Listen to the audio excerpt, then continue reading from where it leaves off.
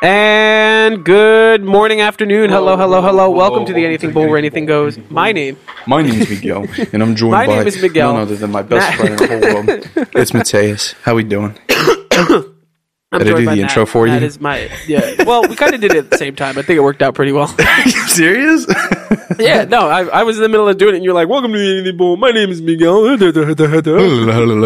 How you doing, buddy? Welcome to episode 44. Welcome if you're on the stream. Welcome if you're listening long term. We are actually now finally able to be live on Twitch and YouTube at the same time. So link in the description if you want to check out what the channels are. All that fun stuff. Matt, to be honest, I already spoke to you off stream about how obnoxious my day has been and how I feel, and I don't even want to talk about it anymore. So Tell me how you are. Damn. Wish I could relate. I'm gonna knock on wood. I had a good day. What did I do today? Got a haircut, so fresh and so clean. Ready for my birthday this week, I'm gonna be egotistical. I told everybody. I said it's my week, bitch. He'd be putting that on his Instagram notes. I do, and people told me to fuck off. But like me, I'm doing okay though. I just did some. I've been really just going hard with the music stuff, making some beats today. Ran a couple errands this morning, felt pretty productive, and then now we're here just doing one of my favorite things: talking to the boy, talking to the people, and just having a good time. Especially now that Florida is starting to get hotter these days, it's getting more of the summer vibes, and I'm kind of getting a little excited, Yeah. But maybe not in Chicago. Florida man throws toilet through school board building window in Illinois is arrested sitting on another. Interesting. All right. Well, Florida man was arrested in Illinois on February 15th after he allegedly threw an old toilet at the Board of Education building in East St. Louis via the Newsweek, excuse me. Man's name is Dave Tolliver, not to be confused with Don Tolliver. 36 is accused of carrying an old toilet to the government building and then throwing it in front of essentially a window in front of the building. The East St. Louis Police Department describes, and apparently he was booked on, this is a bit of an older story, but I just thought it was funny. Imagine getting so mad you throw a fucking toilet through somebody's window and just like, you'd be chucking and be like, you ain't Dude, shit, toilets are man. heavy too. You ain't shit. That's no small thing. That's what I'm saying. Apparently he's a Miami resident though, so I don't know how the fuck he made it all the way to St. Louis, so it's quite interesting. But respect the grind. He was arrested in St. Clair County Jail, $10,000. And apparently the bomb was on my birthday. See how funny this shit ends up? Anyway, so, but yeah, I just thought, something about the idea of just getting so mad you throw a toilet, Maybe it's just me. I think it's funny. I love that. It's like... Throwing a toilet is very intense. It's oddly cathartic when you start to think about it, Like, just throwing this big porcelain thing through somebody's window and just telling them they ain't the shit.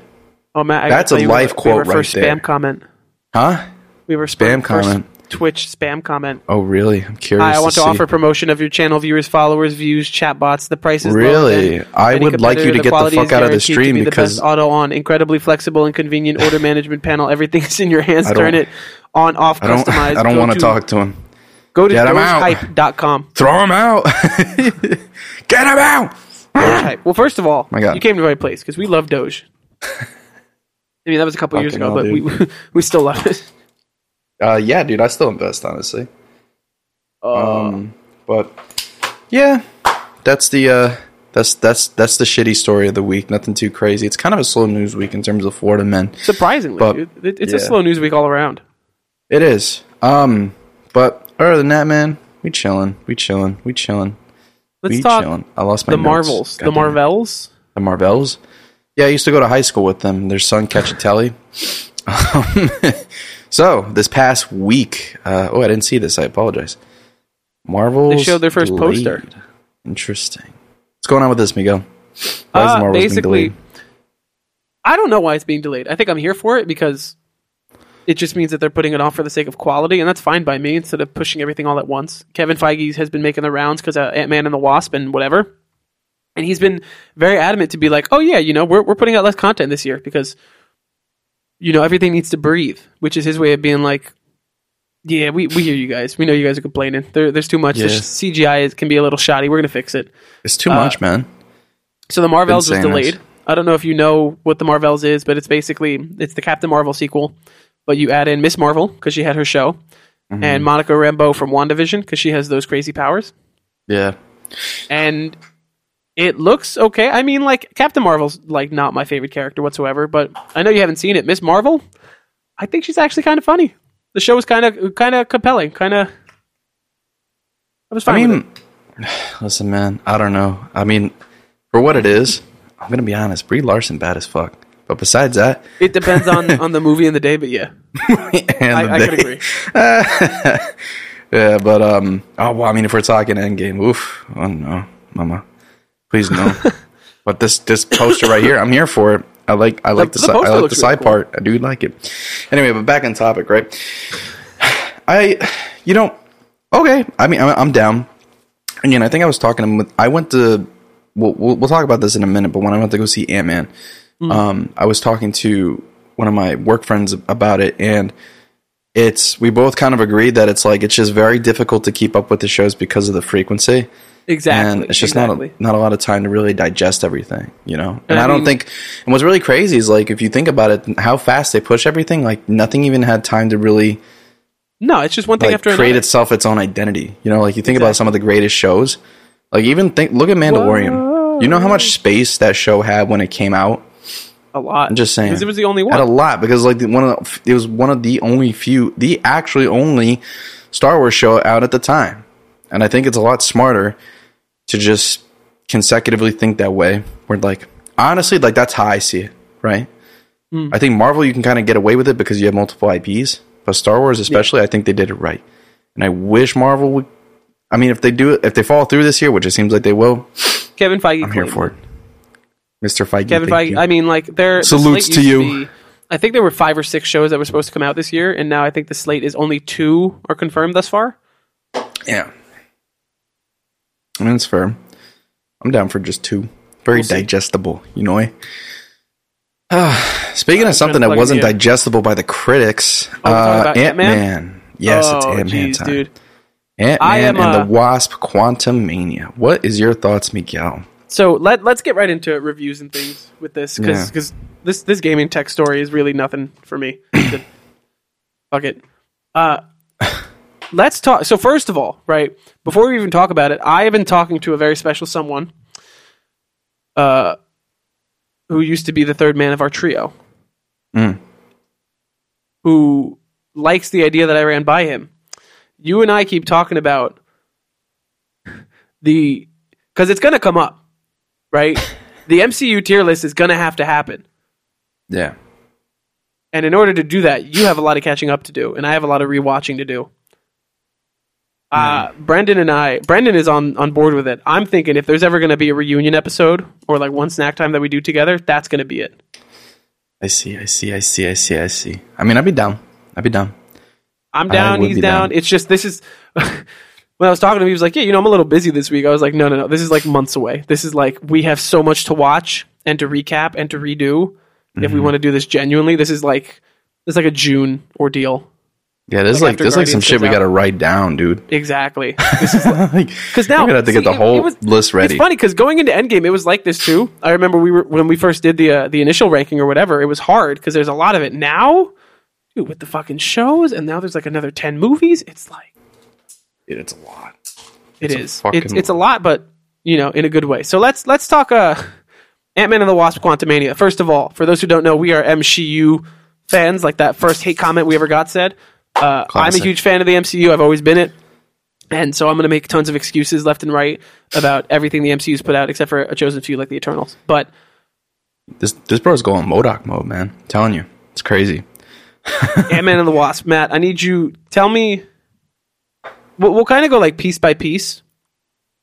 Spoiler alert, if anybody's watching, out of the 3 people, if you haven't seen the movie, get the fuck over alert. it. I mean, that's fair. We did go. I was there opening night. I was going to say, yeah. I actually have sympathy. Spoiler alert, though. Spoiler alert. It's your only warning.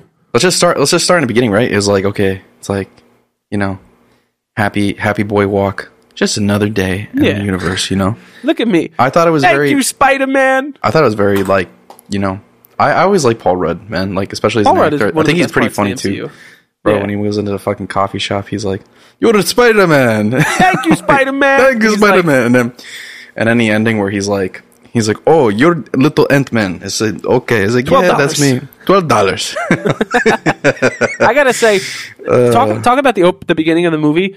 One of the trends that I hate about Marvel movies in the last, like Phase 4 and now Phase 5, is the rushing that they feel they need to do to get into the story. Oh my god, dude. I 100% agree. I felt that I was literally going to say that. Like the pacing is just way too fast. The quantum realm, but it's like, dude, we're Scott, like we do the whole, oh my god, look, Ant-Man's back and here's his daughter. We do the whole thing for like 10 minutes and then it's like, oh, boom, fuck, oh, we're getting sucked down into the quantum, everything is ants. Like, slow down. No, it really was. That's what actually pissed me off in the beginning because all these kids in their Tic Tac. Yeah, because right away I was gonna be like, come on, man. It's like you barely. I mean, see, like I haven't really seen. I didn't see Ant-Man and the Wasp, but I saw the first Ant-Man, so I obviously have some context to who some of these people are. But at the same time, I was like, shit, dude. I was like, give me a fucking minute. What if someone just going to see this for the first time? Like, goddamn. Yeah. But I mean, you kind of got the gist. That too. You kind of got the gist of it at first, you know, and then like, okay, you but cannot sit down and just get into these movies anymore without context. No, you really can't. So then you're moving forward, right? So then, like you said, so then they basically, you know, his daughter was researching the quantum realm, and then she's like, "Oh my god, blah, blah, blah, blah. Like this thing is kind of cool. Like, what do you think?" And then Janet has to be a fucking cunt and just be like, dude, "No," and just destroys it and rips everyone to the quantum realm essentially. Yeah, but that's one of the things that I listen to on like my favorite podcast, The Weekly Planet. I was just listening to the episode on Ant-Man and the Wasp like 2 or 3 days ago. One of the things they said was like, dude, you remember Iron Man building? First of all, I understand. You know, it takes time. You have to have the advancements, whatever. You had Iron Man, one of the smartest people on the planet. Took him 2 weeks to build this suit and then escape, and even then it was like a piece of shit suit. Homegirl's like 17 in her fucking garage and built a portal to the quantum realm. In 5 years, I think. How do you comprehend? It's kind of a jump and when you think about it, a huge jump. Because like also too, like I didn't see the second movie, so I don't know if that was like a contexted thing where it was. Okay, so then there you go. Not her, but like just having like a little machine to get to the quantum realm. That part I do know, but it was like alluding to her being highly intelligent. Not saying that it destroys the story in any way. It's just like, again, it's been like, okay, all right. It's kind of a contrast from seeing little girl that just almost got killed by a bee-man. Yeah. So, but yeah, so then they get sucked down to the quantum realm, this and that. Then you kind of have this little split story arc thing that's kind of going on, 2 side stories that kind of meet in the middle at some point. You have Scott and his daughter, they're dealing with this tribe and everything down in the quantum realm, and they're basically trying to start a revolution. Meanwhile, Janet's basically meeting with old friends because she lived in the quantum realm for like fucking 30 years. Yeah. And this part, actually, this is where it started to get interesting. But I also, too, was a little agitated because I'm like, okay. Because I was still burnt from like, come on, dude. Like, you just fucking got here. Exactly. And, you're like, we just sat down to watch this movie. How are we already here? But I do think that having Janet keeping her secret for as long as she can up until the apex kind of did work. Because at first I was like, this kind of really doesn't make sense. But I had to be patient with myself and say, okay, but I'm sure it's going to make sense because Marvel's going to do that thing like, well, this is awkward. And then just do the thing and they explain what the fuck actually happened. Yeah. Of course, it was fucking great to see, fucking, oh my God. How am I forgetting his name? Bill Murray. Jesus Christ, it took me a minute. Wow, it's so weird. I was so happy to see him though. Such like a 30-second cameo. Like, dude, everyone in the theater gasped. They were like, "Oh!" I was like, "Yeah, like, oh my God, that's Bill Murray?" Cool. Yeah, that's literally what someone said. Is that Bill Murray? Yeah, dude. But I actually really, but see, that sucks, dude. Because I wish his character stayed around a bit longer. You know, because I kind of liked him. Yeah, he was like charismatic, and you could have built off of this thing because like. You know, Janet had like a thing with him, but then obviously with her husband too. So it was kind of creating this weird triangulation thing going on. Mm-hmm. And it was like, I wish they developed that a bit more, but they just blew right past it. Because I would have liked to see like at least Bill Murray's character reach at least to somewhat part of the, like, say, the major battle or something like that. It would have been cool. But of course, it would have been a very interesting character to have. Eaten by the squid. Maybe that's all they had of Bill Murray. Who knows? Because obviously, guy passed away. So, you know. Bill Murray died? Pretty sure he did. I could be wrong about that. I could be 100% wrong. Yeah, he died. Hold on. Wait, no. Is he still alive? Oh, I might be stupid. Yeah, no, I'm stupid. He's still alive. Never mind. For some reason, I thought he was dead. Anyway. Did you just... But, I don't know. I feel like that's something I would realize. I was going to say, too, but for some reason I thought it, too. But, nah. Disregard. I think he was fine. I completely forgot he was in the movie at all. I think what was more intriguing was the... not even intriguing, but I genuinely thought they were funny. The tribe of people. Like that one guy from The Good Place, and then the fucking cigarette lighter guy. Little squid dude. Oh, he was funny too. I liked him too. He was like, let me gloop you. You have holes. Can I see your holes? How many holes do you have? 7. It's like, my god, that's right. We have 7. Yeah, that's right.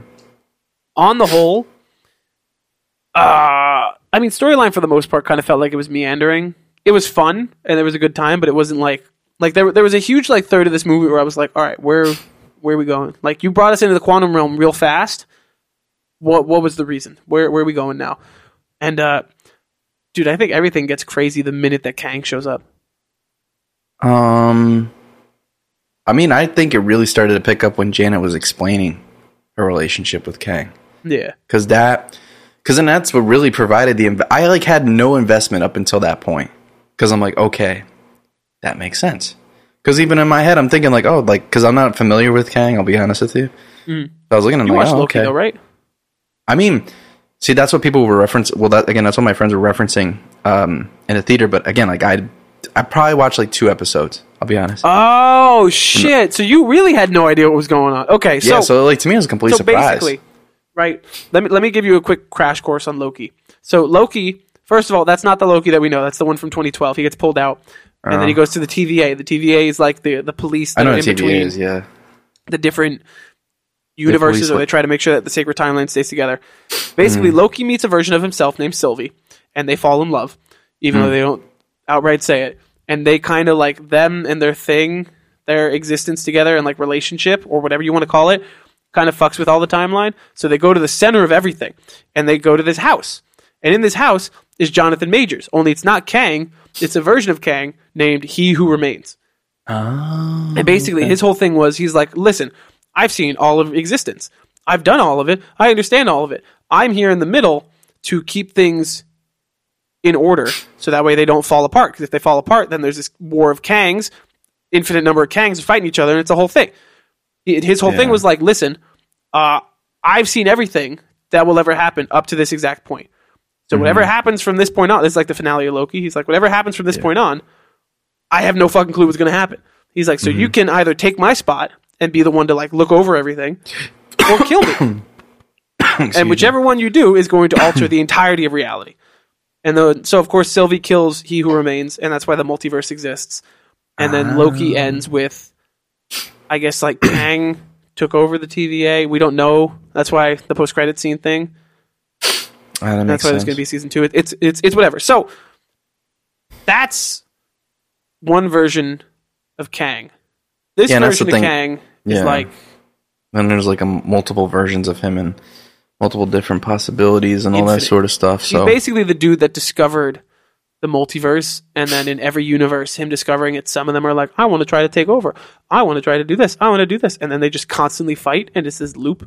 So essentially, they've just, with the best reference possible, they've just introduced the new Thanos, so to speak. That's exactly what it is. Yes, he's the big bet. Like the next Avengers movie is named the Kang Dynasty. Yeah, so it should be going to be all about not even necessarily about him, but just about all of those versions of him.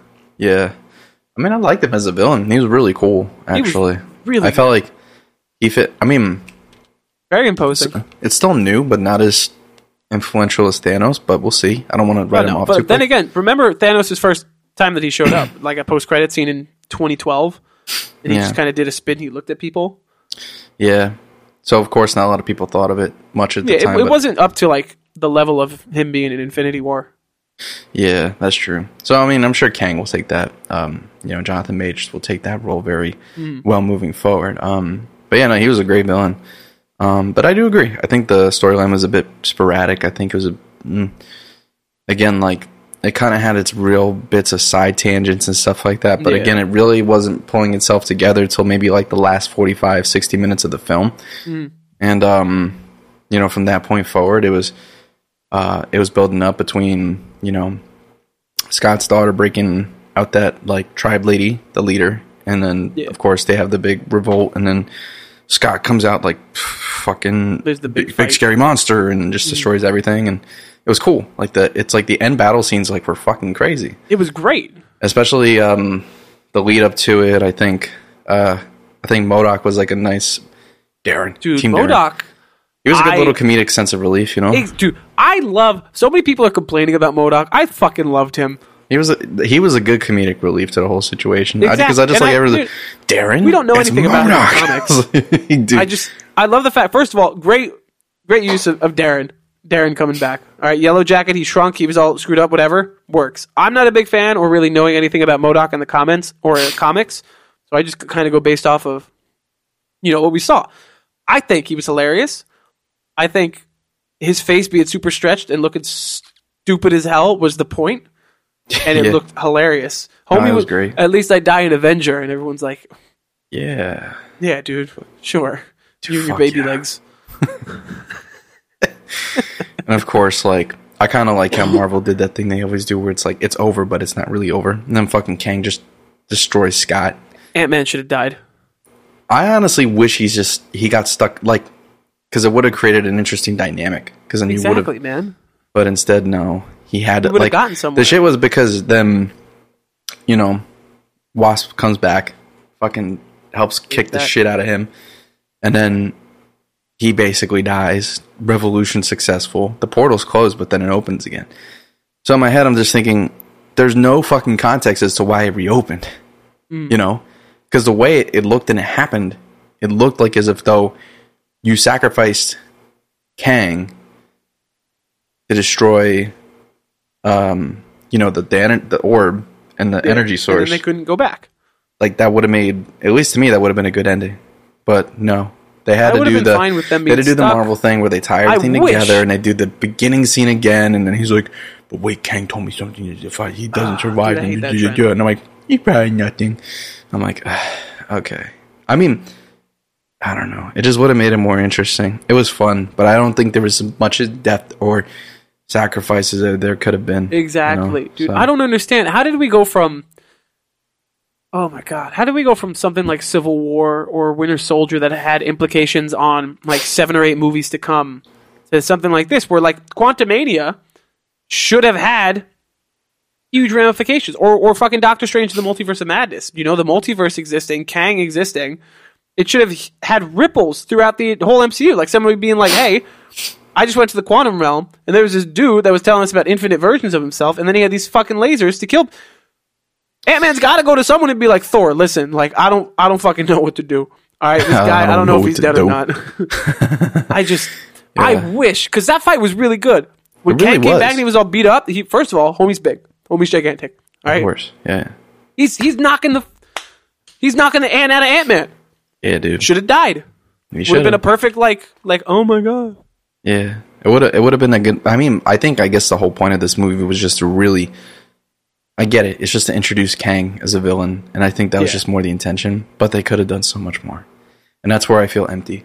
But and of course, the mid-credit scene, as you were describing, there's multiple versions of Kang, and it's like the Council of Kangs. The Council of Kangs, and then of course the ending is when Loki saw him in an alternative timeline in the past, and again, you'd know more context to that than I would. It looks like it's a clip from Loki Season 2, because that's supposed to be one of the shows to come out this year. Interesting. Well, that makes sense then. Yeah, so overall, though, I think it was a good time. I think there was some things it could have done better. There were some points in the movie where it kind of made a big roundabout, but I think overall it tied itself together pretty well. It introduced the villain. Scott did his thing. I think the characters were interesting. I think it had a bit of a personality to it. I think the world and the CGI looked fucking amazing. It did. So, it looked surprisingly good. I think overall I'm going to give it like, out of a 10 scale, what about out of a tier list? Give it like a 7. 6.5, like 7. Where would you put it on a tier list? On a tier list? If we're talking all... It's like on the top of C or the bottom of B. Yeah, I'd say the same. It's a lot of the movies to come out for the MCU and most of Phase 4 have all kind of been like solid B tier with a couple outliers on either side. Yeah. I thought this was like, I'd agree with you. I'd give it like a 6.5 or a 7. I don't think it deserves as much hate as it's gotten whatsoever. Mm-hmm. But I definitely understand where it's coming from. Yeah. No, it has a lot of potential for the universe. I would say that very much so. So, yeah, I agree. Well, that was fun, was it not? That covers movie reviews for the week.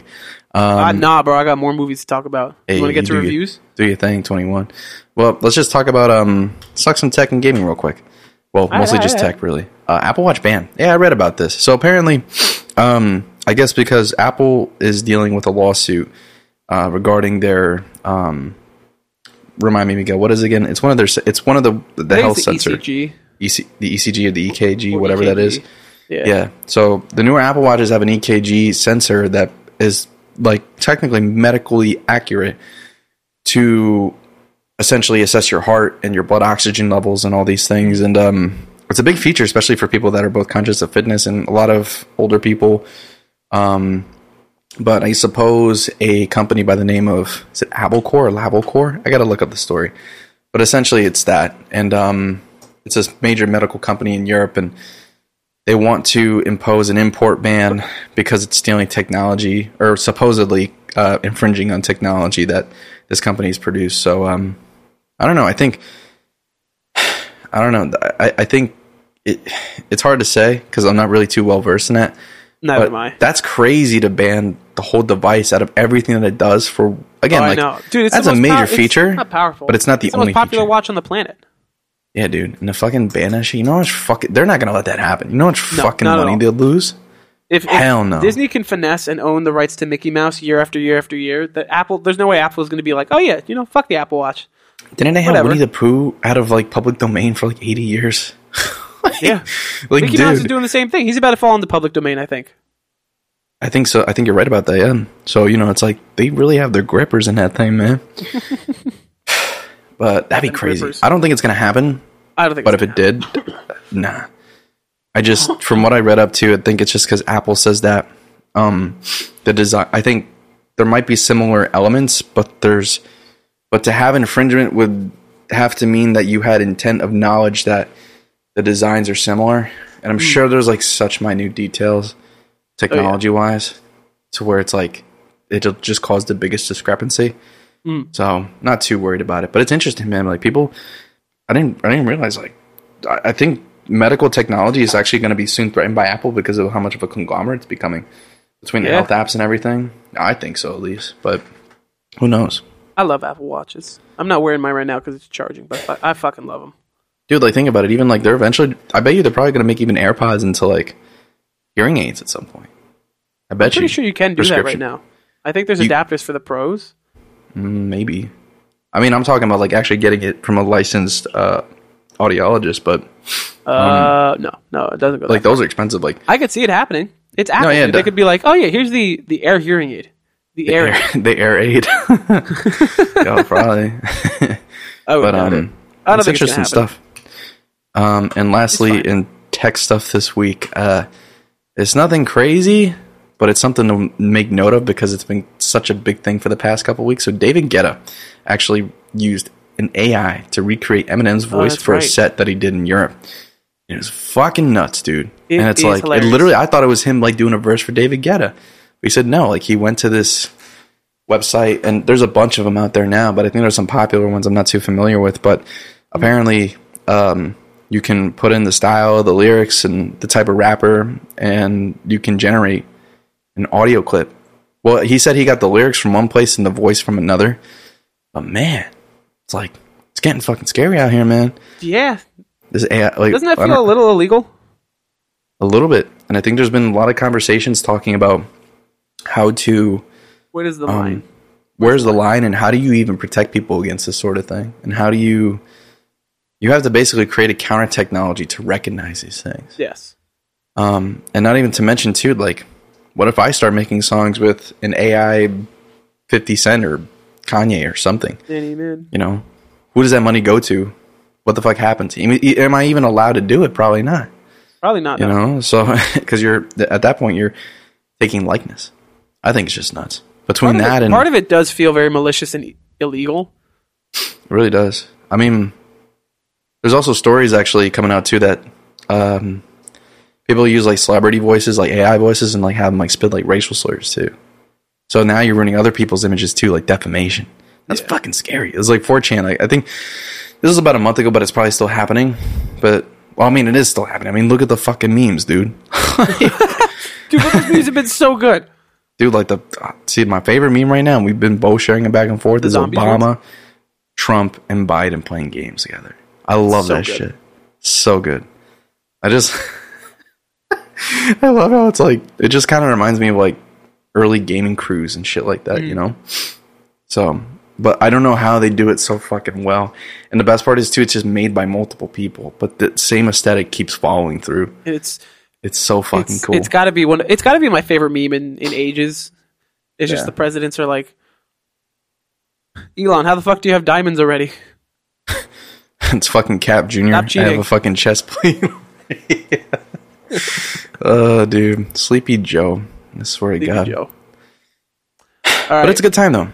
It's a good time. I think AI is certainly an interesting thing to be on the lookout for, and it's only getting worse or better depending on how you look at it, you know? Yeah. So it's probably that covers news for the week, baby. What? It's probably some of the fastest moving technology I've seen in ages. It's scary. It really is scary. The question is, are we going to keep up, right? That's how I see it. All right. Review time. Yes. You go first. I went first last week. Did you? I'm glad you keep track of that stuff. So, in the links, I didn't put all the music I've listened to because it just keeps piling up right now. I'll go one by one. Wait, that's not it. Where'd it go? Quest for Fire. Skrillex. He put out 2 albums. It's kind of a double, so I figured I'd do both of them. I'm not a huge Skrillex fan. I never really have been. I am that person that loves Bangarang and a couple of his bangers from, when I was in fucking middle school. But I was like, I see the hype. All right, let me give it a listen. It's been, 8 years since he last put out a record? I gotta say, on the whole, it's not going to be one of those records I listen to a fuck ton, and this is my problem week after week. I'm always like, it's not my type of music. This feels like good background music to me. I don't need to be the type that listens to dubstep and electronic music super often.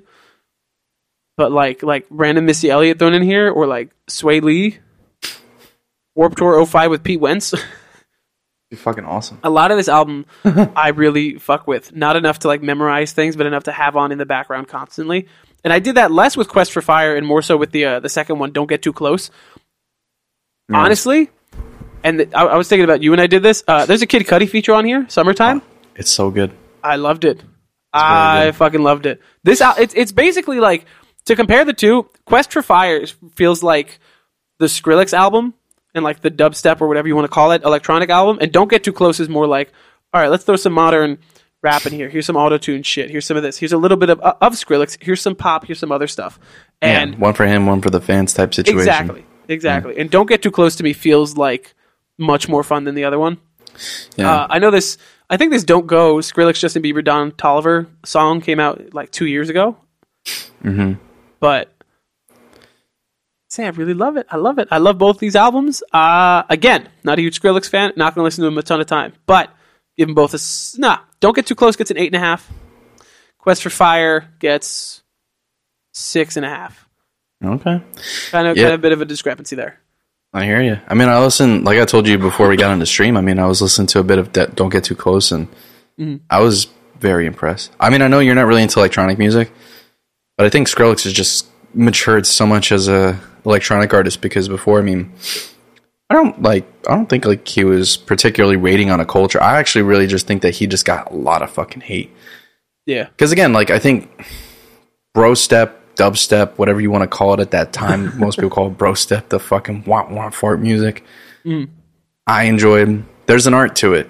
It sounds really pretentious to say that, but there's a skill to it, and because it's all taste, it's chaotic and whatnot. And there was still like a lot of good harmonic elements going on in those songs too, whether you liked it or not. It's very much of an energy thing, more of an aesthetic thing, You could say the same thing about cloud rap too. Music nowadays is just traversing so much from just total instinctual meaning and just the basics to just vibes, and it's just getting better and better.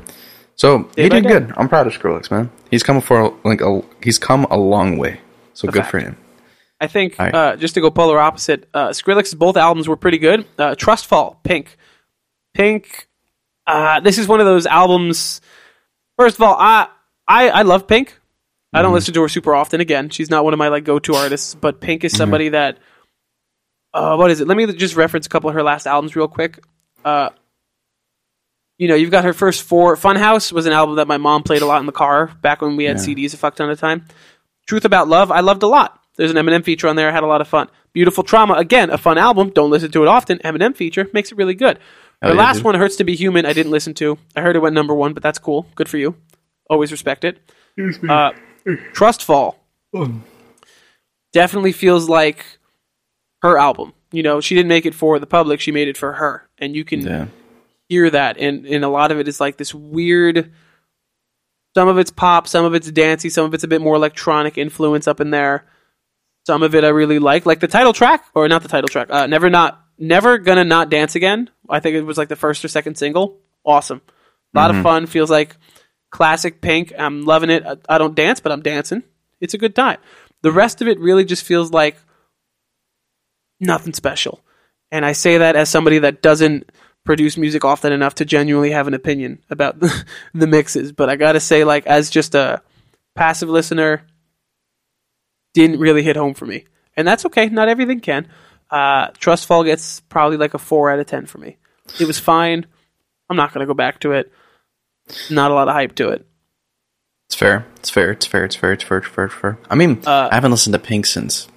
God, dude. I mean, I ain't gonna lie, actually, who the fuck am I kidding? I've only heard her on some Eminem tracks, and... Exactly. There's a white... Well, no, it's not White Trash Party. There's something else she did, though, on the Recovery. You can sound the alarm, you can pull out the cards, you can fence... Was that it? I don't even know. What song was that? Won't Back Down. Won't back down, don't. Such a good song. Yeah, I agree.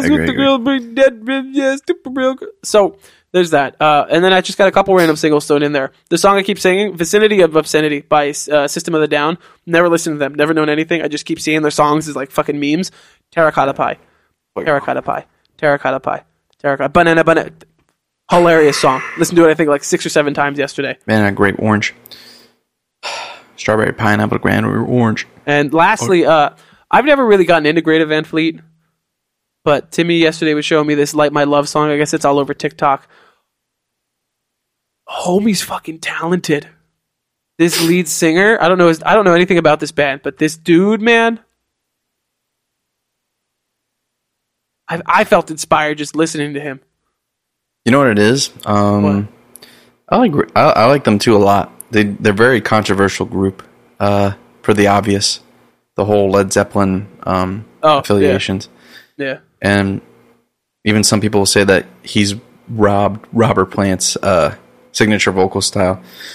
I don't know. We have comments. I didn't even realize. Oh shit, we're such terrible guests. Our hosts. Ant-Man is dumpster fire juice. Marvel running out of fireworks. The phase is ass. Why would you introduce Kang in a goofy ass movie like Ant-Man while Jonathan Major's performance is great? He feels so out of place in this stupid ass movie. Agreed. I do agree. I didn't hate the movie, but agreed. 100%. I'm saying this is as a Marvel fan. This is just lazy filmmaking. Fucking 100%. 100%. You are not wrong, my friend. I think we both established that it's just like it's very. Yeah. It's not a perfect movie. It's very clunky in the way that they executed certain things like that. So I 100% agree, dude. I don't know. It's just completely messed up. It definitely. See, the thing about Ant-Man is. His whole point, because this was what perfectly was shown between Infinity War and Endgame. Ant-Man and the Wasp came out, and it was meant to be this tiny story. It's contained. It's small. It's an ant-sized story. And That's what made it so good. This is like, I get it, you know. Paul Rudd, huge name actor. Mm-hmm. The Quantum Realm, huge thing. You know, a lot can go on down there.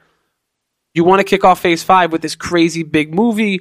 Phase 4 was kind of like all over the fucking place. Here's what we're going to do. It's just like, I saw somebody say that it was a Fantastic Four story with Ant-Man thrown into it. 100%. This should have been like, it wouldn't even have to be like a Fantastic Four story. You could just put anyone else in there. You don't even have to have it the Quantum Realm. Make it the Guardians, or make it somebody in space. Make it Thor again. Thor goes and fucking does something. That would have made so much more sense. Instead of Ant-Man is taking on the dude that has outlived and killed an infinite number of the Avengers. And somehow these super advanced ants come in and like eat him and shit. Like, it's like the setting makes sense, but the person they chose to face him just made no fucking sense. And mind you, I say that like I don't hate the movie. It's not great. It's still, as we said before, it belongs in the bottom of B tier if you put it in like a tier list. It kind of just felt like they just shoved him in there like, okay, now Kang's going to come because it's going to make sense for when we're going to roll out all these fucking movies. And I'm like, okay. Exactly. I get it because it's the Quantum Realm. And the closest character that's conducive to that, you know, to that world, Batman. But it doesn't mean that it had to be that way. So it just wasn't a strong choice. So see, what I gotta say too, the last thing I want to say about this movie, because we could just talk about the MCU and where it's going for hours, is for sure. Outside of me being like the super MCU fan, you know, because since maybe Civil War, like Infinity War, whatever it was, I've been this crazy like, let me look at the leaks, let me look at every trailer, let me be there opening night. I mean, even from the beginning, they assumed we knew what was going on, and we are following this lady with what? Yeah, exactly. Yes. Dude. Fact. That's exactly it. I was literally... Dude, man's reading my fucking mind, dude. It's true. Homegirl gets his ability out of nowhere to like touch him and then be like, oh, Matt, you're blurry. It'll figure itself out in a second. There we go. There you go. Nice new glasses, by the way. Oh, thank you. Anyway. I'm going to excuse... I want to give whatever excuse. Outside of me being the super fan, there is this group of movies here from... You'll lug it in. It's like Thor, this one, Wakanda Forever, not Black Widow, Shang-Chi. All these movies that were filmed during the height of the pandemic and the year, like as it tapered off, everything was filmed in the volume and whatever. Because I have hope for the MCU and because I love it so much, or love what it was, I am just going to keep on waiting and give it another year for the benefit of the doubt. Now that we're like over the hump of these pandemic film movies, to see like maybe that was just it. Maybe, again, you know, 5 or 6 fucking movies. It's a big thing to just excuse, but I'm waiting until we get over that hump to see if this is really it. Because if they can't stick the landing come Guardians and the Marvels and the next Spider-Man or whatever it is, like by the middle of next year, then that's it. Yeah, man. I 100% agree. I think it'll kind of be zilch at that point. And then if DC just kind of picks up the momentum that they've been getting as of recent, I mean, aside from that fucking criminal, you know, in the movie. Even Wakanda Forever. See, I got to disagree. Shang-Chi was fucking amazing. I do agree. Body CG in the end? Yeah, no, I do agree. Shang-Chi's like the outlier. Shang-Chi is like the little diamond in the rough of this whole phase. It really is. Like, I remember leaving, I think we saw that together, and I left the theater and I was like, damn. We were both like, that was surprisingly good. Well, you gotta realize, we went from the Eternals to that, and I'm like, dude. Trash. Fucking miles above. Just the story was smart. I thought the characters were fun. I do think that the main character was a little dry, but he was cool. He was cool. The actor's really funny. The girl had that one girl, I forget her name, she had a lot of, the sidekick, so to speak. Oh, Awkwafina? Yeah, she was good. I liked her a lot. She was funny. She's in a lot more movies now because of that, so good for her. Of course. Shang-Chi, WandaVision, Loki. I didn't finish WandaVision, but it was actually very good, even if I think it's probably like my second or third favorite MCU property there is. It's fair. So, I mean, I agree with you, Raving Bob. A lot of this phase, pretty shit. Or like pretty shit by comparison. But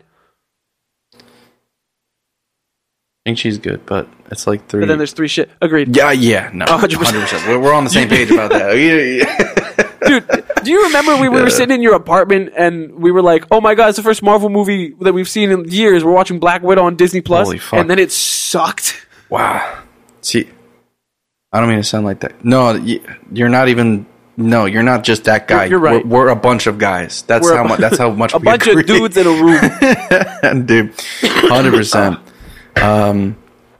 Yeah, no, it's just been disappointing this phase. But again, I mean, we'll see. Who knows? Maybe it'll pick up in the end. We'll see. But I think, me and Miguel have differing opinions on it because we've talked about it in previous episodes. But I just think that I kind of agree with Miguel's opinion. If it doesn't pick up by the Guardians movie coming out this year, I don't know. I mean, I don't really think, because the Marvel movie is so hinged, especially now in the TV shows, it's like, I don't know how much they could salvage. So, and again, I mean, maybe it sounds like a dick to say, but I hope that DC kind of comes in and swoops the competition, because even, going back to them, just seeing what they've been up to is like, I actually have a lot of faith, and I think I trust James Gunn a lot, because the only work I'm familiar with James Gunn is obviously the Guardians movies, which is my favorite, one of my favorite MCU movies, up for debate, right? But should be a good time.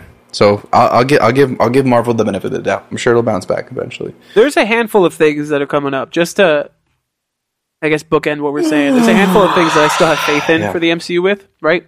Guardians. I'm sure it'll be great. Yeah. The Marvels, I got hope, but I don't know. Loki season 2 is going to be cool.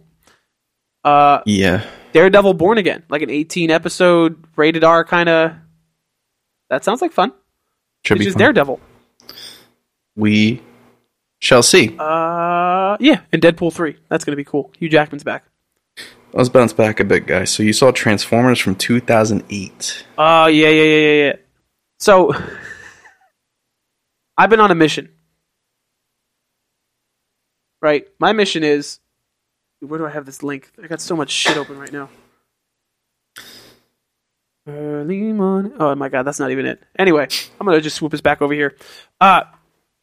Yes, so I've been on a mission to get through the Transformers movies again with Timmy because she's never seen the live action ones, and I have a special place in my heart.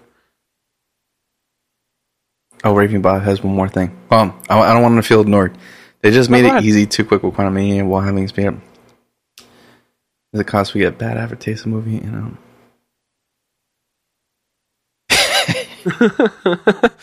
Come on. Honestly, that was kind of funny though. It was funny. Drink the goo, Dad. It's stupid, but it's funny. Like,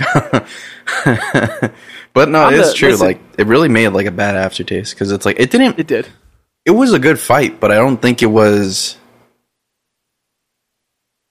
The good fight was the ending when Ant-Man got his ass kicked. Gratifying, but it just. I do kind of agree with that statement. It just didn't feel like the right person to do it. Yeah. It really just didn't. I don't know. And it's just, it wasn't even like that settled into either just the way that Kang was established. Because, yeah, you understand, like, he's basically the conqueror of the quantum realm at this point, and that essentially he, it's like, but then past that, you're like, there's no other establishment of his character, so. I had a couple chuckles, so many characters were not needed. Oh, dude. Hey, I ain't gonna lie. Catherine Newton is fine as hell. Okay. I was gonna say she eyes, man. If we're talking acting, if we're just talking actors who needed to be, I mean, she played really like some type of emotional catalyst, especially with Scott. Otherwise, he probably would stop being a dick. Huh? Darren needs to stop being a dick. Dick. It's never too late to stop being a dick. There's a couple funny one-liners. I think the dad was probably unnecessary. I'll give you that one too. But it's kind of like what we were saying before. Like, if they actually really elaborated with Bill Murray's character a bit more, he probably would have meant something a bit more. But he kind of felt like just along for the ride. It wasn't really till the end where he brought out the fucking ants was he that important. Which I get. But still, it's like, even if you want to go to that point, the ants were so fucking left field. They were. Also, the character of Big Face Man, he literally served. MODOK was funny. He was he was comedic. I don't care. He was Baby comedic legs. Relief, bro. Like, I understand. Like, he no fucking sense. He didn't. He served absolutely no purpose. No purpose but he was whatsoever. Funny, and I liked him. It just felt more like I think he was just more of a callback character, you know? Exactly. But I do agree. Yeah. He had no fucking point business being. His face was fucked up. The CG was not good. He said, "Damn." Okay, dude, we gotta do this. So this episode isn't like 4 hours long. Transformers. I'm trying to get through the Transformers movies. I watched the cartoon from the '80s. Timmy's never seen them. We got through the first Michael Bay one and Revenge of the Fallen yesterday. And dude, they are still about as good as I remember. They're not great movies, but they're still a lot of fun. Yeah, I cannot complain. That's Transformers for you, Matt. What did you watch? Fucking okay. Shit. I mean, I guess today's a Marvel day. What did I watch? I'll be honest, Ant-Man was the only movie I watched. That's what I was kind of binging on with that. So that's the most I had to say this week. So okay. I'll just go over my music real quickly. Nav. New single? Nav. Navajo. Yeah. Nav just came out with this. You know, I know a lot of people have mixed opinions about Nav. I'm kind of chill with him. The thing about Nav is, like, he's like that really good producer kid that knows how to somewhat rap and hangs around the really cool rappers. But he just so happens to make his own music. He's a very hit or miss guy. I think I like his last tape with Wheezy. Tsunami Emergency was pretty good. Brown Boy 2 just fucking sucked. You know, Bad Habits was okay. Trying to think what else. A lot of his early SoundCloud stuff is fire, vibes, good time. So he came out with this, I think, last week. Yeah, I was right, last week. And it's kind of interesting. It has like this little, I guess like dance hall, Jersey Club-esque type beat rhythm. It's kind of cool. It's like clubby, but it's also like, and you have like these really like mellow, like melancholy type like Rhodes keys going on here and all that. And it's a pretty good time.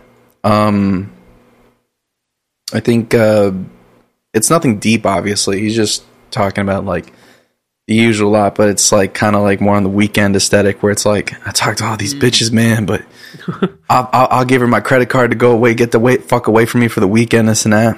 But I think it's just like one of those songs that you put on like in the nighttime, like when you're feeling. Dude, Raven like, Bob knows about this guy. Well, you know the Nav. Nav is a good producer and a good writer. He is a great producer. I think I love a lot of his beat making. His songwriting is just a hit or miss for me personally. Because sometimes, like this song, like he personally hits for me because he gets paid to ghostwrite. Yeah, I wouldn't be surprised by that. I actually heard rumors that he's probably doing that with Travis Scott. So who knows? I would not be surprised in the slightest. I mean, that's a pretty common practice too. Anyway. Yeah, ghostwriting. Especially even for rappers now, but a lot of people don't want to talk about that, you know. But it's true. For me, his voice, yeah, dude, 100%. I think, especially with like, sometimes if it's not too much on the auto tune, it actually sounds pretty decent. When it's dialed too high, what happens is if he sticks to like a certain melody, it just sounds like a robot singing it, and I don't like that. But when he, like in this song, like he kind of varies a lot of his melodic lines, so it's pretty fun. So, but overall, I give it like a 7 out of 10. Oh, okay. For a single from you, that's pretty good. 6.5, 7 out of 10. So for me, it's like, you know, it's there. It's fun. It's interesting. I think for me, it's a vibe song, like specifically nighttime vibe song. It's really what it is. So what is this? Destroy Lonely, No Stylist. Why does every single title of the song need to be in caps? And I'm so confused. I fucking love it. Love my gang. Destroy Lonely is a fun time, man. You sound like R2D2 a lot, but he got... Yeah, nah, but for real, you're right, though. He got a boy, man. Dude, if you ever get a chance, like... I mean, I'm pretty sure you probably know about it. Go on SoundCloud and look up I'm the Man. Like, I'm the man. That's R2D2 singing his fucking heart out, you know? Fucking love it. All right, Destroy Lonely. What is this shit? Destroy Lonely is signed to... I believe he's signed to Playboi Carti's... yeah, he's signed to Opium. That's Playboi Carti's label. And Playboi Carti did this thing where, you know, Miguel, I don't know how well versed you are, but I'm assuming you know what rage rap is, essentially, rage trap and all that sort of stuff. Oh, no.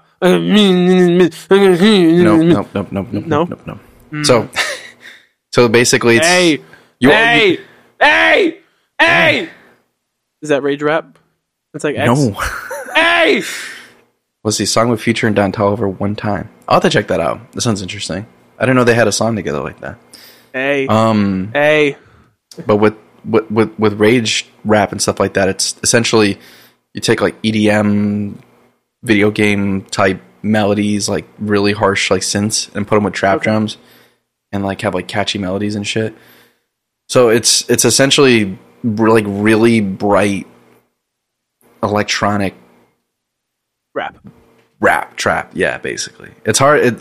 You'd have to listen because then you get the idea of it. Like you know that song by Mario Judah. Well, it's not by Mario Judah, but it's like you know the song's like "I Miss the Rage." You know that song, right? I Miss the Rage. That's essentially what the whole style is for every other song. The other Mario Judah song.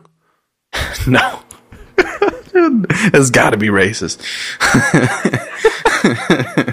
No, but so Destroyed Lonely. So then, what Playboi Carti did is he played off of that because a lot of people were influenced by Whole Lotta Red, which Whole Lotta Red has a lot of rage rap influence. So of course he starts signing artists like Destroyed Lonely, and I think I Must the Rage is fire, dude. It's still a classic. I Must the Rage, but I like the Mario Judah version better. But no. So what did I think of this? Honestly, the problem with rage rap is just there's just not a lot of room for variety. And I mean, like you have people like him and Ken Carson. Yes. It's fun. Like, bitch, I wake up, no status, and like it's fun, dude. It's fun. Oh, that's this guy. But I can't. Yeah. Well, like the title track is basically the TikTok hit, essentially. But overall, like I'm not really. It was fun, but I can't listen to this for like fucking. This is not background music. Yeah, Mario Judah made it. He really did though, because I think if anything, I honestly know his version more than Cardi and Trippy's. But I like both at the end of the day. They can't see me, just like I'm Stevie. Fucking good song. My oh my. No, stop. You're gonna cancel, guy. But I think really I had to give it like a 4 out of 10. A 4? Wow. Yeah, the only good song I really liked was No Stylist. I like all the other songs; they're good. But again, it's like you took that song and you just made a whole album out of it. I'm like, I'm good. 4 out of 10. A whole lot of ideas there. You're just kind of doing the same thing over and over again. I don't want to be that fucking boomer that says that shit, but in this instance, yeah, kind of is. I'm really Dad not a fan of this Casey and trend. all them. You know, this fucking trend of like covers having nothing to do with the album or the ideas or the concept behind it. Like how your song going to sound like a video game, and that's your cover. Yeah, it's see, like if you saw Trippie Redd's album, like that is rage. like if you want a personification, if you had Destroyed Lonely, check out Roland Thrax. Yeah, he is in the same bag as Cardi and Destroy, but the beat's so wavy type of song. I'll add it. I'm gonna add it on music now. It's called Roland Thrax. Oh my god! See, it's called. Yeah. Okay. I'll listen to it on the way out. Interessante. Muy interesante. All right, what's next for you? Another TikTok song. Watch this with the Plug and B remix. So the thing is, I wasn't really introduced to the style Plug and B until like maybe about a couple weeks ago. It was some kid in a Discord that was telling me about it, and I was like, "Is this something that's really gonna catch on? These new artists be having barcode song names and wait, no, for real." Hey, that's what I was just saying, dude. Yeah. Like this shit's just a bunch of random letters. It's just a bunch of fucking capital letters. Boop. Yeah. So. Can you imagine how smart that would be, though? If your song. Because, you know, barcodes are just. It's tracking the spaces between the lines. It's illegal. Well, not illegal, but the thing is. Because, like, this goes back to my BeatStars days. It's illegal for the title of your song to be a barcode? You can't. You can't. What? Because then what'll happen is then you have the potential of essentially fucking up what they call IPC, which is product placement. So essentially, when you release a song digitally, it gets its own barcode. But if you're putting 2 different identification codes with it, then what can happen is then it gets lost in the system and you start glitching out your page, and it just doesn't help your algorithm, and it's bad. And if a lot of people kept doing that, there's people that have done that though. Of course. There's people. You know damn well I'm not the first person to think of that. No, you're not, because I used to see a lot of it. Working in distribution and stuff, so watch this, which is the Lil Uzi will be fuck out of here, bro. Fuck, you're 3. Yeah, dude. It's just crazy. And you know what? It's attention grabbing in a lot of senses, but other times I'm like, what is this garbage? Yeah, it makes me not want to listen to the song. So Plug and B is essentially like, I don't know how to describe it either. Like, I'm really bad at describing new styles, man. Like, it's so bad. Like, it's one of those things where I just have to have you listen. Yeah, well, actually, even better example, did you listen? You saw the reel for today? Did you see the reel today or no? Probably, yeah. Did you hear the song that was in it too or no? No. Oh, of course you didn't. I'm sorry, you're right. I shouldn't be paying attention to my friends talking. I should. You really shouldn't. Song that Matt Stupid picks, as fuck. Because he picks a random song just to get plays on TikTok. Hey man, play the algorithm, you know. Anyway. I'm not judging. Yeah, you are. I am. You're gonna be like that one guy. What, using a song that I like? God damn, but I like the song a lot. Yeah, Plug and B again. Like, it's a new style to me. I kind of got into a loss with it. Scanned my song for a chance and went, yo, for real? Damn. Hope you don't take my social security number either. Shit. You need to put that in to get the PS5, Matt. Come on. Oh, that's right. Let me put it in chat. So, okay, but you there's not really much lyrical content to this, but it's a vibe. That's all I could say. It's just a vibe. It just That's most music right now. Yeah, no, but it's so fun, dude. It's so fun. Like, Uzi's been on this thing where he's not really like trying to rap, he's just creating vibes. And that's fine by me. But yeah, Plug and B is kind of this thing where like you essentially have like these hype, like either trap or hip hop or even like dance drums. But then like you have like these smooth ass like fucking like R&B like Rhodes chords on top. So it like makes this weird texture thing. Yeah. Oh, believe me, brother. I've seen a lot of those too. That shit gets crazy. What about emoticons? Emoticons are fine, right? Emoticons? Maybe. If you're smart about it, you know. Overall, this song's like, again, I think this one's like a good 7 out of 10 for me. It's a fun time. 7, okay. I'm not going to probably remember it in 2 weeks, but it's a good time. Well, I might. Who knows? You know what you will remember in 2 weeks? Rihanna. It's a very good album. So this is like a classics review album for me because it's like, I didn't really listen to this when it came out because I wasn't really into this type of music at the time. But I've been really expanding my palette to like more like pop stuff and just singer-songwriter stuff and all that sort of stuff. So once I think after the Super Bowl performance, I was definitely a bit hitched to just kind of go back in her discography and see if it was good. Which is kind of the whole point. And of course, you know, and of course I was going through the hits, and Uzi's a legend. I grew up on him. I played his dude classic. I remember. You want to hear a story? You want to hear a story, Raven Bob? Before I get into this, oh my god! I remember it was like junior or senior year of high school, and there was this kid. Shout out Adrian Ordonez. I remember he showed me X at that time. I think it was Sippin' Tea in Your Hood. And now at first I wrote that shit off completely. I said, you listen to trash ass music. I said, who the fuck? This guy made this shit on a fucking BlackBerry, you know, all this stupid shit. And then but then like I think over time, like it just took over my world in like a month. And then that's where I got like, I got into Uzi at that time too. I was really starting to get into Love Is Rage and stuff like that. And then I think this was actually around the time that Love Is Rage 2 came out and he's really popping. It was a weird time. It's either you loved or you hated him, you know? But he is a legend. And I think he's actually evolving into a lot of cooler things right now. So I'm very excited to see his new album come out. Like, I think the Pink Tape. Oh, man, Sam, I thought X was a weirdo. But, yeah, it really was. Because, again, I think a lot of people were quick to write, I think, like, especially newer artists. So that's why, like, after that experience, after the whole SoundCloud wave, even especially now, like, I don't write artists off right away like I used to. Like, especially when, say, like, Yeet was coming out and stuff like that, because a lot of people fucking hated Yeet. They still do.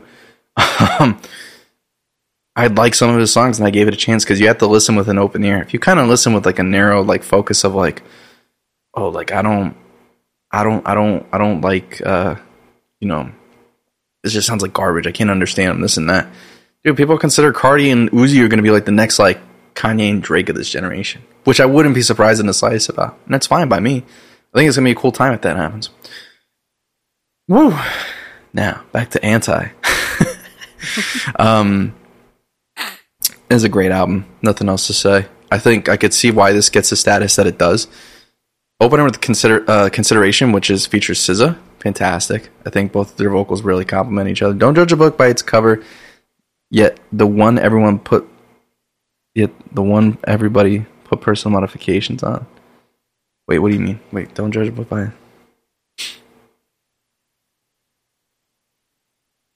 What do you mean by that, my friend? Put personal modifications on. You know what that means? You go. What you mean personal modifications? No, I have no idea. I have no idea. You gotta be a bit more specific. But see, I'm being a little short bus. You know, you gotta help me out here. Oh god. Oh well, fuck yeah, dude. I mean, we always will at the end of the day because we always have our personal reservations and shit. What are you gonna do, man? It really just comes down to that. The key is, though, not be a dick. It's never too late to stop being a dick. Right, Darren? Right, Darren. Avenger. Kiss It Better has, like, this, like, you know, grandiose, like, you know, just soul, like, crazy guitar, pop drum shit. It's nice. I think it's basically about kissing her coochie. Work featuring Drake. Everyone fucking knows that song. That was my neuro. Like, oh yeah, no problem. We'll tell that pig to calm the fuck down and write its sentences a bit slower, right? Like, you know, like it's getting a little too hectic. What else we got? Needed Me. Oh my god, that's a banger, fucking banger.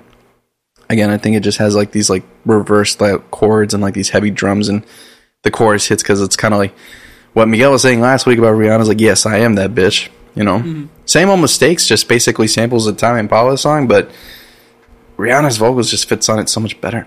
And she just kills it. Frank Ocean dropping this year?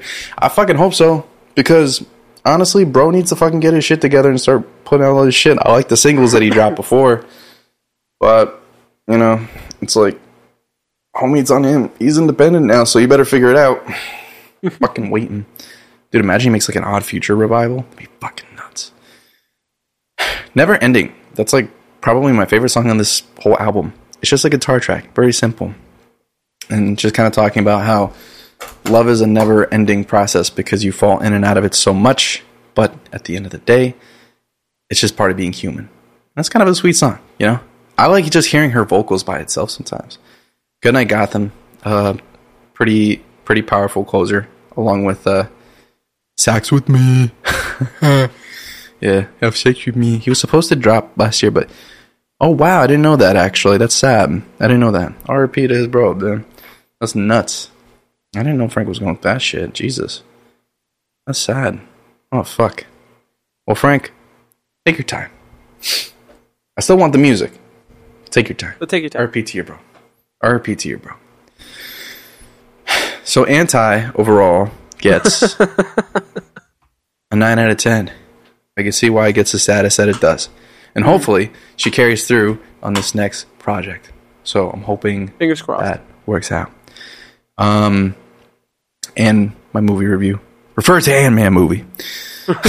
Let's have it down in the notes. But that concludes stream today. We're going to be basically doing that whole episode swipe thing because we upload this too. Tomorrow at 11 a.m. we're going to be talking with our boy Patrick because we're releasing a fitness channel. Stuff. And he's our trainer. He's taught us how to be swole boys. I'm less fat because of him. Miguel got swoller, but then he's cutting down again because of him. So he's getting muscular, boy. So we're working on him.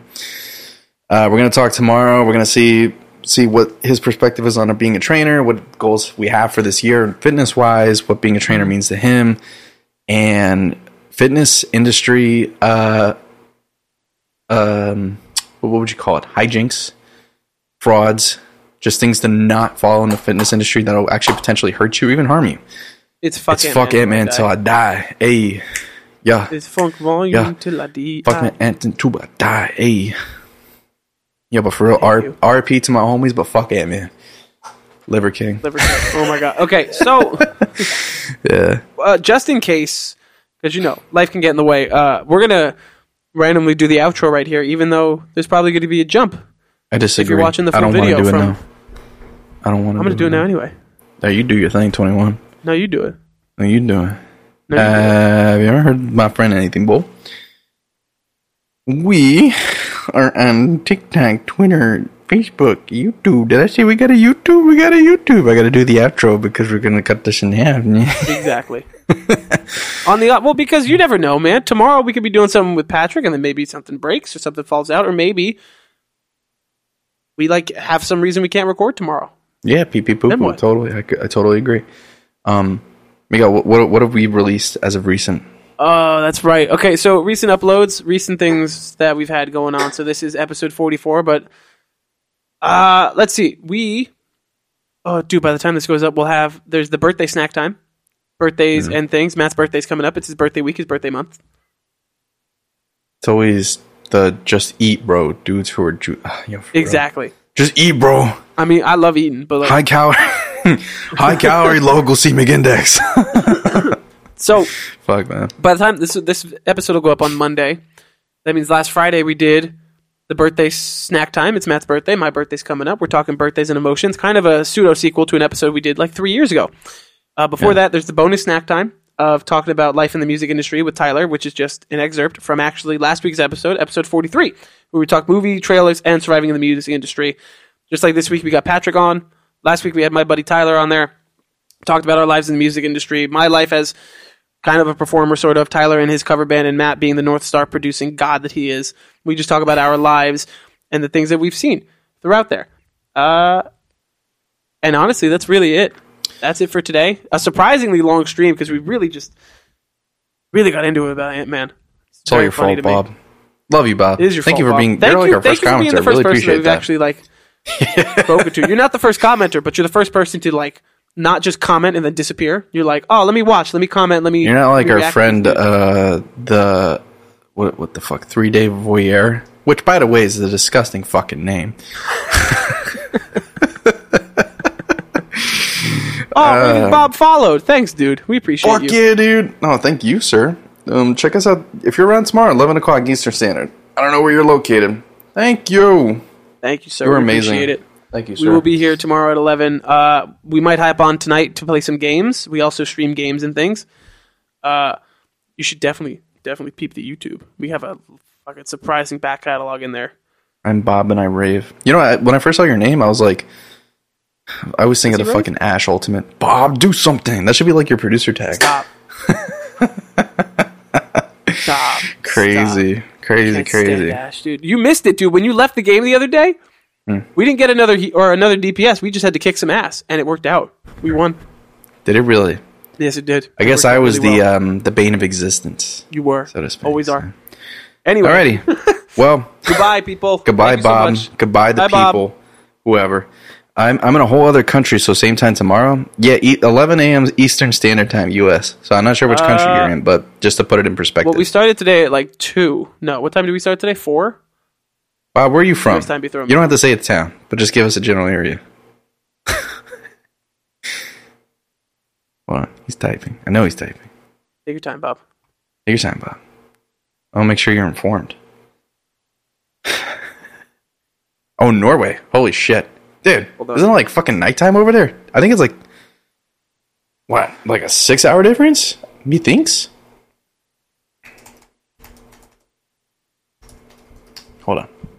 Yeah, Bob, dude, I'm so on top. Dude, it's fucking 11:22 by him. Yeah, so if that's the case, oh shit. 5 p.m. for you tomorrow when we're going to stream. Actually, probably closer to 4:30 because we'll start to stream as we set up. That's right, actually, yeah. Good call. So, yeah, it'll be around 5 o'clock for you tomorrow. If you want to check it out. Yeah. But alrighty. Thank you, Bob. We'll see you tomorrow if you're around.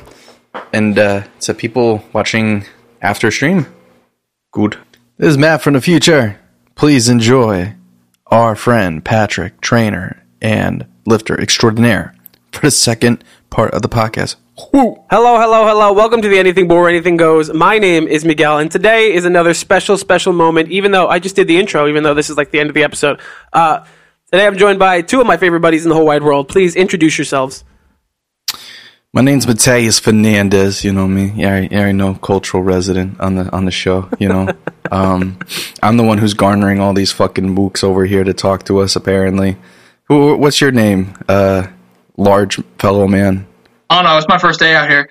Now, my name's Patrick, friend of Miguel's, friend of Matt's, resident gym rat of the local place, right? He is literally, who's that guy who does the garage speech? Like, just here in my garage. My Lamborghini. Fucking.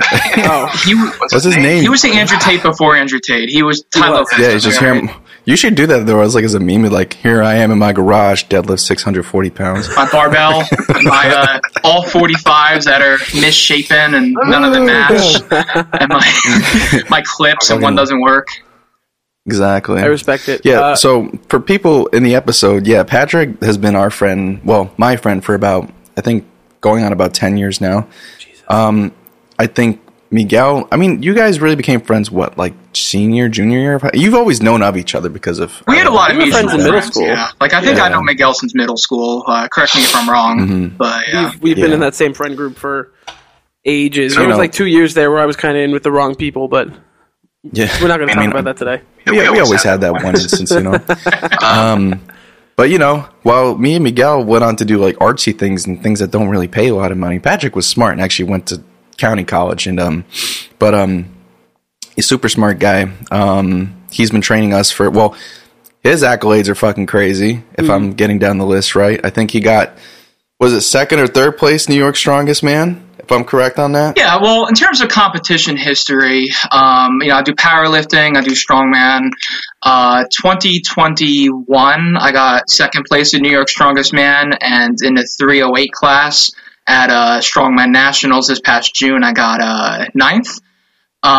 So, I'm also an amateur strength athlete on top of being a personal trainer. It's not my main focus. Obviously, main focus is personal training because benching 440 isn't really gonna, put food on the table, right? But, hey man, you'd be surprised. You never know. Create a brand presence, Yeah, top 1%. You've been doing this for how long? Like 6 or 7 years at this point? Well, technically, I think almost a decade at this point, right? So when I talk to people, I say there's a difference between like working out versus training, right? Anyone can like work out, like you go for a walk or you do a couple curls, right? But like consistent, like structured training, probably 4 or 5 years, maybe 6, like just after high school. No? Yeah, that's crazy. I mean, it's because it's always felt like longer, but I think it's just because of the impression I got when I first met you. It always kind of felt like that. But yeah, if you haven't seen this kid, I mean, we're gonna be plugging him like a motherfucker. You guys better fucking sign him up for personal trainers for training because I'm telling you, phenomenal. So for context, he's been our trainer for about let's see, I guess for us now. I think when did we start? I know me and Patrick, you and I started September. I think we started around the same 2 weeks after I started with Miguel. Yeah, I think. So that was like October or September, something like that at this point. I think, yeah. So we've been doing this for about that, so like 4 or 5 months at this point, and the results are there. It's been pretty fun. It's been very nice. I saved myself from being a fat piece of shit. I'm still a fat piece of shit, has been but I'm way less of a fat piece of shit. It's so scary.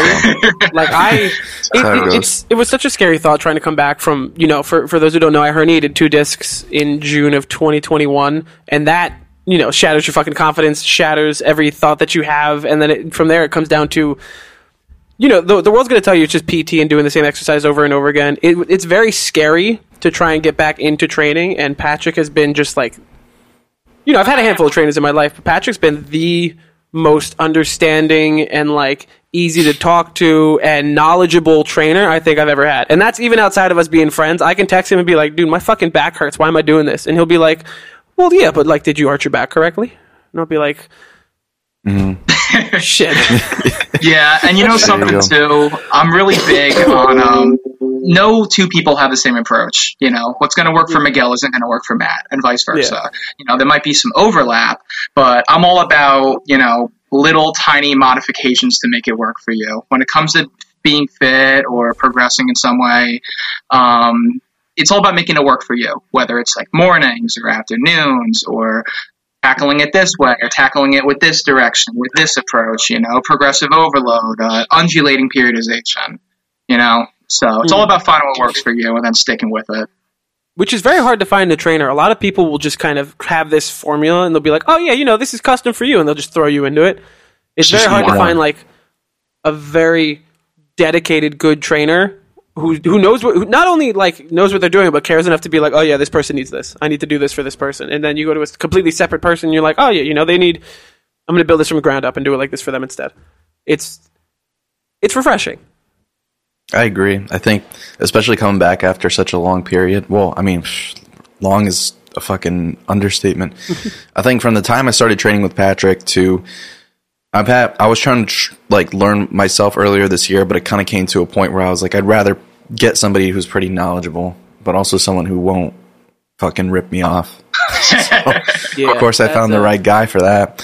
I mean, you know, like my history of context with the gym has just mostly been severely low caloric deficit to the point where it was almost borderline unhealthy, and I lost a lot of weight real quickly, but the issue that came about with that is, of course, and as Patrick would soon teach me, is that just because that's happening doesn't mean that your metabolism's keeping up with that sort of stuff. So especially when COVID hit, everything just came back, and it was fucked. I mean, between like other issues like that I've been pretty open about, like with like drinking and smoking and stuff like that and all that sort of stuff, it's just not good.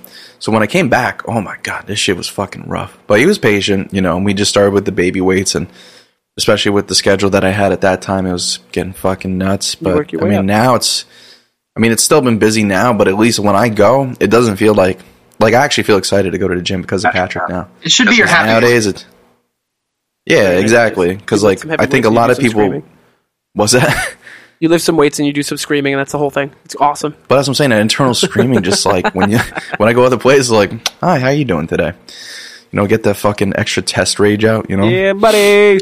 Yo, lightweight. If you could pick it up off the ground, it's lightweight. It's good for the soul. A little bit of screaming is good for the soul. You know, it has to be, man. It's very cathartic. You know, and but now, yeah, no, I think it's definitely my happy place now. I think.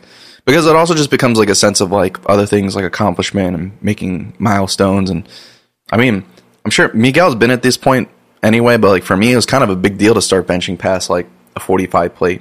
Like that was a huge deal for me. It's a great feeling, dude. To break any kind of plateau is like, you're like, oh my God. Yeah, dude, for real. Because like now, like you just see that. I mean, I guess it's a competitive thing that's coming inside me now with Paul, is where it's like, you see the numbers going up, so of course you want to reach that. But Patrick's also been pretty good at teaching patience and expectation. Like it's not an immediate thing. I think one of the best things he said to me was, you know, me and Miguel are pretty much only at 3% of what our bodies are capable of, and that just gives me a lot of hope. You know, so yeah, most now granted. Veering off a little bit from general fitness, most strength athletes, they hit their peak after a decade of training.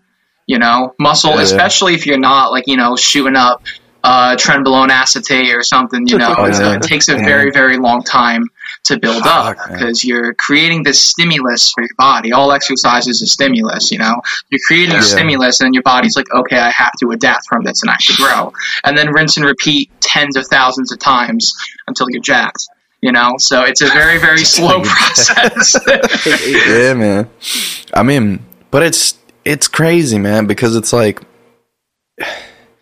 I don't, you know, with all due respect, like I never really understood it even until now, but I think it's like what you're saying, you get to a certain point when you do plateau, so you get impatient, you know, what's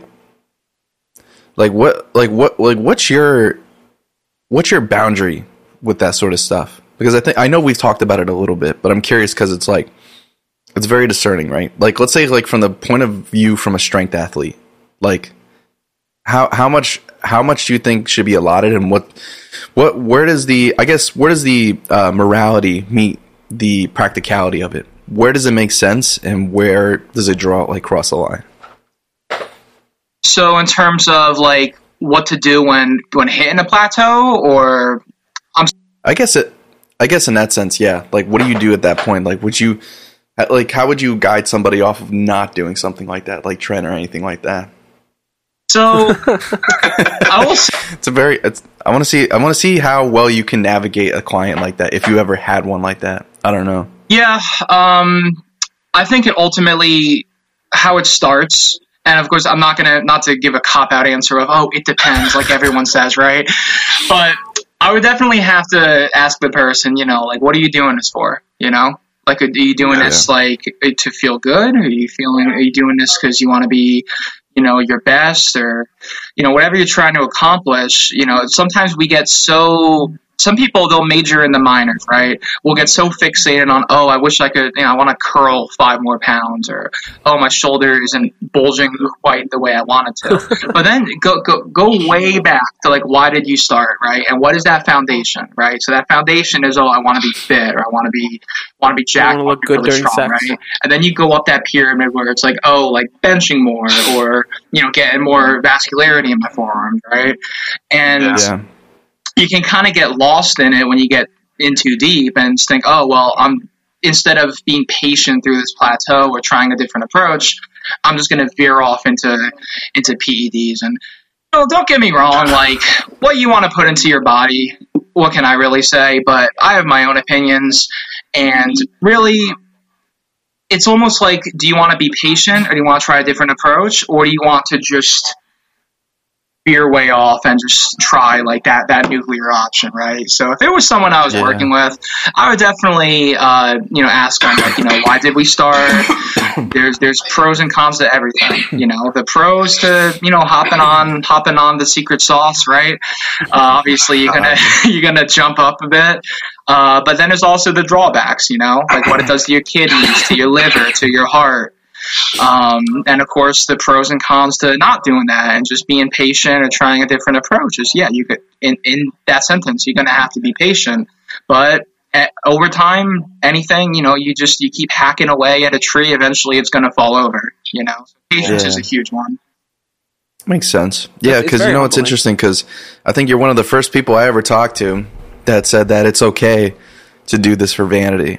Cause like what you were saying about, especially with like having like certain muscle groups and everything kind of having like a certain, like, cause I'm sure I watched, what I watched the other day for the first time, I'm sure you've seen it a million fucking times, is Pumping Iron. And like how Arnold would just talk about how I do it this certain way because I just need this certain thing. I'm like, you're really trying to pinhold those like expectations of yourself. So I think what happens is that's the sad part about really pushing yourself, especially in a gym, because at a certain point your expectations start to get higher and higher and higher. And even in myself, like it's not a major difference, but it's definitely noticeable. But even then, so you still get those days where you're still thinking like, fuck, man, like 5 more pounds, man, why am I shaped like a McChicken? Fucked. And something too, and this might be a hot take, I really think that, like, like you said, like vanity, if vanity is keeping you in the gym, okay. You need something to get up in the morning. It keeps you in there. Yeah, man. I want to look good naked. I've told that to Patrick multiple times. That's literally all I fucking do this shit for. That's literally the reason why I'll go spend 2.5 fucking hours there. Whatever will keep you in the gym. Like, dude, there's like some exercises I'll do that I either wouldn't program for my clients or I would very sparingly program. And I kid you not, I do them just because they're fun. But that's going to help me. Yeah. That's going to help me adhere, right? So you have more fun. You're more likely that you're going to adhere to it. Obviously, yeah. That's one thing I've noticed he's really good at too, Miguel. Is like he knows how to pick shit that's just like it makes you feel accomplished. Like I don't know about you, dude, but some of the shit that I get sometimes. That's what I'm saying, dude. As someone with herniated fucking discs, for him to be like, "Oh yeah, you're doing this special squat, and now you're going to do plates," I'm like, what? And then you do it, and then you get even heavier. And you're like, yeah, okay. Fucking hell, dude. Yeah. No, it's very nice. I love it. I agree. Miguel, so how have you been with that sort of stuff? Because obviously we talked about it a couple times, but like, do you think that Patrick's done like a pretty good job at like managing all that sort of stuff with your back and stuff? I feel like how do you feel when you go now? From a client perspective, I feel like Patrick is underpaid because I will text him at 7 a.m. about whether or not I'm doing this correctly. I'll text him at fucking 11 at night and be like, dude, my back still hurts. I'll put far too much information in the program that he emails me, just talking about my back and all these things. He has been when I say this also, because I've had other trainers before that I really enjoy. This isn't me knocking any of my past trainers, but there's something special about like the understanding And the ability for if I hit Patrick up and I'm like, dude, I've been doing this workout and my back is killing me and whatever, he'll be like, all right, so let's. He's ready to just pivot or just be like, well, what if you tried it this way? Try it this way, do something else. But it's at the drop of a hat. If I need it, he's just there. He's like, here's your answer. Like first thing in the morning. Like, because I go to the gym at like the fucking crack of dawn. I'll text him and be like, dude, I don't think I'm doing this right. This is hurting a lot. And the minute he gets up, he's like, well, it's probably okay, well, like this instead. It's been very nice, and it's it's a nice education thing too, because he won't just tell me to do things. He'll be like, well, this is the reasoning behind it, and be like, I'm telling you to do this, but you're doing it like this because X, Y, and Z. So it's nice to be able to learn, and it's. I don't want to just harp on my back because it's been this huge thing that's taken me like 2 years to get over, or like get to a point of being able to manage it without PT and doctors and medication. But now it's also like being in a bulk and him and me being like, Patrick, I really want to bench 225 by Christmas time. And he's like, all right, let's do it. He's like, eat this, get this protein, do this every week. And then when I'm like, all right, I remember in December, I was telling him like, oh yeah, I'm going to start this cut, I think in like March or April. Shit. He's like, all right, so when you get back, we're going to keep trying to beef up. And then in like 2 weeks into January, I was like, dude, I'm not having a mental breakdown, but I'm like, I want to look good naked again. I really miss that. I was like, I want to start the cut like 4 weeks earlier. He was like, okay, here we go. Do this instead. Let's do it. From my perspective, that's my job. That's what I'm supposed to do. And what I mean is, like, in my opinion, a good personal trainer, I should be able to explain every single exercise, why you're doing it, what it's for, every set, every rep, everything, right? And on top of that, I should also be able to get you to your goals. And if I can't, I feel like that's not a good it's a poor reflection. Everything, whatever I can get my clients to that is my worth as a trainer. It's not how much I can do. It's not, not to say education isn't important. Of course it is, right? But I think the results that I can get people, you can't argue those. They're very objective. Yes. Yeah. No, for sure. I mean, we've seen it with countless people, man. I mean, even when you post them up there, too, you're like, shit, they were that fat.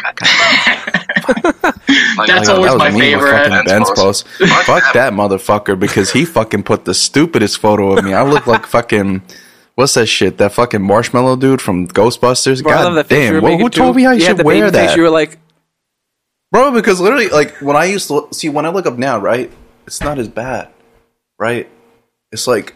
I could see my neck again. In the fucking photo, I look like I'm getting my fucking head's getting squashed down like fucking Resident Evil. Oh, dog, you look like Super Mario. Was it Mario with the hammer where they hit the head and they go like that, or yeah, motherfucker? I'm like this shit walking around like. Yeah, how did I break? Yeah, it was. See, it's scary really thinking back on that sort of stuff because you know what? I was like, I remember those nights too. Like, I don't think I ever told you this, but there was like nights where I couldn't breathe. Like, that's how bad it was. Sleep apnea. It was like scary. It's not like I'm not trying to say that in a fucked up way, but I'm just saying, yeah, it was because like I remember, like I used to, like I just got the watch from Miguel at this time, so it checks like how well you're sleeping, like your respiratory rate, this and that. I saw a couple periods where it dropped, and I'm like, motherfuck, dude, like fucking 30 beats a minute. I'm like, dude, that's not good. An average, I think, when you're sleeping is like what 40 to 50. Highest at 60. Yeah, sure. Yeah, it drops a lot when you're sleeping.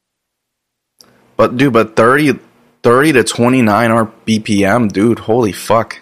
I had a fucking, I shit my pants. I was like, fuck, man. No, it's scary because of sleep apnea, your body's, you're literally like crushing yourself, you know? Yeah, dude, even if I'm laying on the side, like the fucking, like the fat would just... like fucking... yeah. Like it was... That's what really motivated me to get with you too, because it was like, man, it's like, you ever hear like those people talk about anti-visions and shit? And be like, if you keep doing this XYZ behavior, then you're going to stay here forever. So you kind of create the anti-vision. And for me, the anti-vision was being a fat piece of shit. And again, like, not to be going red pill, but I'm just saying, people, like, in a lot of ways too, like, people may not respect as much by your appearance, because like the way I see it's like, I'm not saying that if you're active and you're at that like position, I think, in my opinion, it's like it's okay because it's like at least if you're trying to better yourself in that sense. But the whole glorification of fat culture, I fucking despise. I mean, I'm not really a good candidate for it, but if you see where I came from before, I'm definitely saying, yeah, I don't fucking want to go back there. And not to mention all the other factors for me, like just getting over mental stuff and everything. It's actually made bigger of a difference than what people might think. And again, like I don't mean to harp on it too much, but that's where I get annoyed at like just subcultures like that, where it's like, it's okay to be a bigger person. I do agree, but you have to. It's like that Joey Diaz thing. Just do something. You know, you do drugs, do anything. Just do something. So, you know what it is, man? It's because there's an acceptable range, right? Like if you're like a bigger guy, 220, 230, 240, no one really cares, right? But when you're like so far off, like 350, 400, like. You're literally dying, you know, like you're like a walking time bomb. And that's why it's, you know, if there was like a hormonal imbalance or a disability that is making you like that against your will, that's a different story, right? But the reason why, like, it's hard to find sympathy sometimes is because it really kind of is something in your control, right? Now, granted, there's outliers again, like if you have hormonal issues or maybe like a lower income area where all you can afford is like McDonald's, like that's a different story, right? But the majority of the population, no one's making you eat that, you know? No. Yeah, it's such a high decision on what to put in yourself. Wait, let me go. No one's telling you to go get the Funyuns. You're doing it yourself. Yeah, you know, you pick that bag out. It's not their debit card; it's your debit card. That's right. I feel like it's definitely this. Just like it's a very good movement. You know, this whole movement of acceptance that we've had over the last 10 years between gender acceptance and being accepting of your body and like everybody's different. I think that's amazing, but there is a line to all of it, and the line 100%. Is you can't even say you get canceled if you say the word fat. Is that a thing? Yeah, you call anybody like fat. Fat acceptance and fat culture is over the line. Yeah, because people just take like the simple things and they fucking blow them up to these horrific proportions, and then all it takes is a couple gullible people to be like, "Oh my god, yeah, man, I'm 550. I'm so glad that I finally found my group. This is great, man."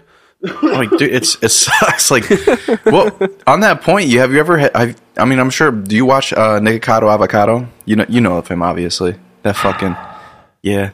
I don't mean to bring him in the conversation, but he's a big proponent of that because it's true, bro. I was morbidly curious, so he came up in my recommended on YouTube, so I wanted to see. So I was looking at it.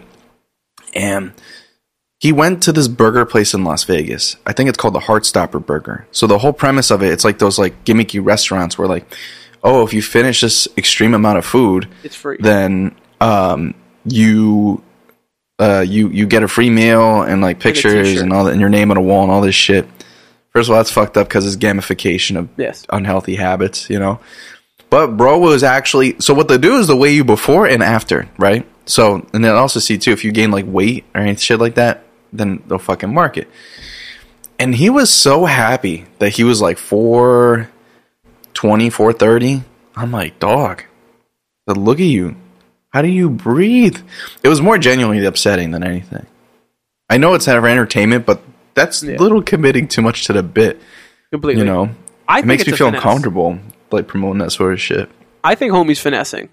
I think he knows exactly what he's doing. He's riding this wave right now of deliberately gaining all this weight and getting all the attention and making as much money as possible. And then he's going to turn on a dime one day and he's going to he can either market a fitness journey and make another fortune off of that, or he's just like what I would do personally is if you have that much money, I'd fucking get a trainer, get some lipo, and then drop off the face of the earth. Because you're like, I made my money. I don't give a shit. That's it. Make it bag. Yeah, that's a good Have off the point. deep end while you can. That's a good point, too. It really is. It's almost like a modern day equivalent of like Gladiators or something, right? It's like human suffering for entertainment. Like, how many subscribers does this guy have on YouTube? How popular is he? I think he made an OnlyFans, too. Like, oh my God. I'm gonna find out for you. Right now, at the moment, he has 3.5 million subscribers. 2.5? Oh my God, bro. And it gets worse. What the fuck, man? I'm just, like, I don't know if it's on stream. I don't know if you're showing any screens, Miguel, but oh my, this is disgusting. I'm literally going to the front page, right? And it's just, I'm assuming that's his boyfriend and stuff too. Well, dude, fucking 10,000 calories. They're having like fucking God knows how many amounts of fucking ramen and fucking sodiums through the fucking roof. It's a fucking salt mine in their veins. Thing is, though, crazy. The people, you can make a pretty good argument that all those viewers are only adding fuel to the fire. If he didn't have that viewership, he wouldn't be like that. I really think. Hell yeah, dude. 100%. It's a shame, honestly, because it's like, again, like, I don't. Oh my God. But you know what it is, too? It's a lot of younger kids, you know? It's really what it comes down to. Look how much smaller he is in his pinned video. Yeah, dude, he was like normal sized back in the day. Yeah, so like it's so sad, dude. Like I'm telling you, it's terrible. He got lost in the sauce, man. Fire noodles. Yeah, he did. No shit. You got too much in his fucking hot sauce. With hungry fat chick. What? Man. Oh, you watching the video? No, I'm just. I have it on the stream. It's just. I'm looking at the thumbnails. Yeah. Dude, just look at that. With hungry fat chick. Is that her name? Is that her legal name? I guess so. Hungry fat chick. I bought a $2.3 million penthouse. Exactly. Homie's finessing. That's what I'm saying, man. That's the whole thing. Wild. But yeah, it's a shame. I would like to income is from all this too. Millions. That's just him eating and crying. That's what I said. I'm working 40 fucking hours a week, and this man gets to eat fucking ramen and kill himself. I mean, it's not really a good trade-off when you think about it. Just eat food and go eat, and that's it.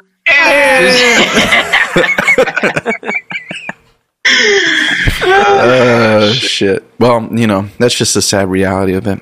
Patrick, I have a couple questions that I'd like to ask you specifically about supplements and things. Supplements, vitamins, things of that nature.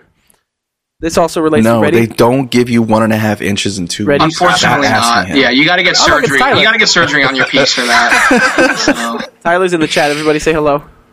Hi, Tyler. Hi, Tyler. I'm gonna see. It's how you doing? How you doing? So I'm gonna be. Hold on. I'm gonna be a jerk. This is gonna sound very rude. Oh no. I need some coffee. I need focusing. It's not you guys. It's me. I'm just tired. Give me a second. You guys can still talk though. I'm gonna make coffee too. Then hold on. 30-second intermission. 30 seconds. 3, 2, 1. Wipe. Fuck y'all. I got my iced coffee. Let's go. I'll be right back. Patrick, I know you can still hear me. Yeah. 30 seconds, and I'll do the wipe back. Wait. So, are we live right now or no? Okay, we're back. So that was fun. We're fueled up. The hardest part about streaming right now is just that it's hard to keep the endurance up, you know? At least in my opinion. It's hard to keep the endurance up during sex. So, Patrick, what I was saying was, in just personal experience, I've had a lot of different experiences with different supplements, and I just kind of want to get your opinion on them, because there's certain things we've spoken about or that we haven't, and I want to gauge, like, the whole thing. Get it? Got it? Good. Okay, so... Right. I was yelling on the Discord. I grabbed a couple of the supplements that I have. Some of them I take, some of them I don't. I'm gonna bring them up, and you give me your opinion on what I show you. Okay. So we're gonna play Who's That Pokemon? It's gonna be Smash or Pass. Protein Pass. It's whey protein. Smash. Horrifically not in focus. I think that is whey. Can't tell from here. Okay, that is whey. Yeah. We should just quiz them on it. Don't even tell them what it is. Alright, so whey is a very easy to break down protein. It's good to have right after you work out, and most people, they get plenty of carbs, plenty of fats. If you're really active, you might get some protein, but most people probably aren't getting as much as they should, right? Now, there's a wide acceptable range. The typical gym bro is like, yeah, you gotta have a gram of protein per pound of body weight. You don't have to go that crazy, right? That's a lot. That is a lot. Like, that would mean me having 290 grams a day. The best I can do right now is like 240, 250, and even that, I'm like I could close my eyes and taste like the tuna that I have every night, But it's disgusting. It's a very convenient way. Get it right. Yes. It's a very convenient way to get protein is in some form of like powder or shake form. But anyway, so. Touching on what I said a second ago, because I don't want to just leave off on that with the whole gram per pound. A gram per kilogram of body weight is good. So pounds a kilogram, you divide it by 2.2.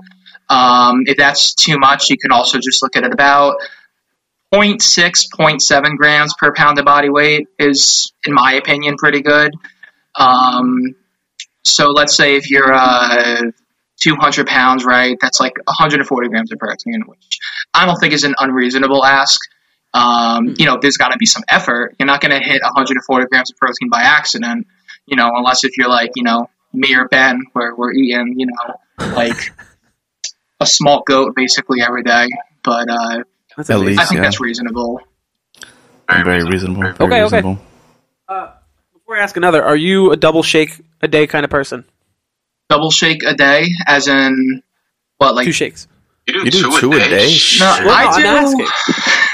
So I'm never hungry in the morning, and this is kind of echoing what we were talking about earlier, where make small tweaks to make it work for you, right? So I'm never hungry in the morning, and shakes generally aren't as filling as like an omelet or something, right?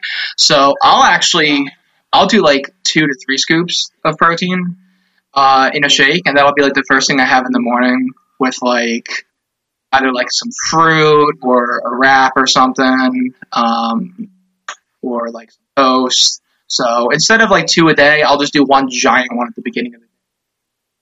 And later in the day, I'm pretty hungry, so usually good from there. Respect. That's fair. Next, plant protein. Plant protein tastes like dirt, otherwise it's pretty good. Plant protein 85% versus 95% absorption. Oh yeah, you saw my right before my ramble last night. Yeah. So plant protein, it's a little bit less bioavailable, as in like it isn't absorbed quite as well as animal protein. Now, I don't have the exact scientific reason why. You can probably guess that, animal protein, you're eating the meat, you're eating the muscle, right? And if that's going right to your muscles, muscle protein synthesis, it might be a little bit better for that. But that's just taking shots in the dark. I don't know the exact reason why, but that's just a ballpark, maybe. But generally, animal protein, you absorb about 95%. If memory serves correct, and then plant protein is 85%. And the thing is with plant protein, if you look at your plant protein powder, it's probably going to say that it's from like some kind of wheat, some kind of bean, or some kind of pea. Usually you have to mix it, right? Because there's 9 essential amino acids. Brown rice, and chia seed. I'm sorry? Pea, brown rice, and chia seed. There you go. Quinoa's good too. But you see that sometimes. Quinoa, I believe quinoa. Yes.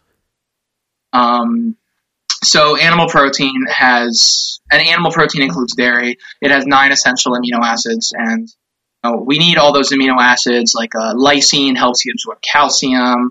Methionine, I believe it helps break down fat / stop the accumulation in your arteries of fat, right? So these are all like good amino acids. They're not just for muscle building. 3 of the 9 are, though.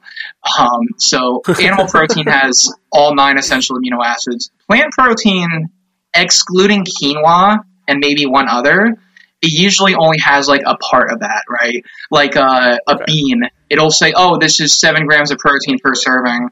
But it's really only like 3 or 4 out of those 9 essential where the other, 5 you might get out of like whole wheat, right? So the only one I know off the top of my head that you could combine to make a complete protein is some kind of legume and some kind of wheat. You have that together, that can make a complete protein. But basically, coming full circle, animal protein is very convenient, not only because you absorb it better, but because you don't have to pair different types of that protein to make a complete protein. If that makes sense. Yeah. Okay. I mean, speaking of amino acids, I used to take this a lot while I was lifting, but I don't right now, so I want your opinion. BCAAs. If you struggle to get protein in your diet, BCAAs could help a little bit. In my opinion, you're better off just trying to get more protein. I don't really think they're worth. Speaking of someone who worked at a GNC for a little while, and right,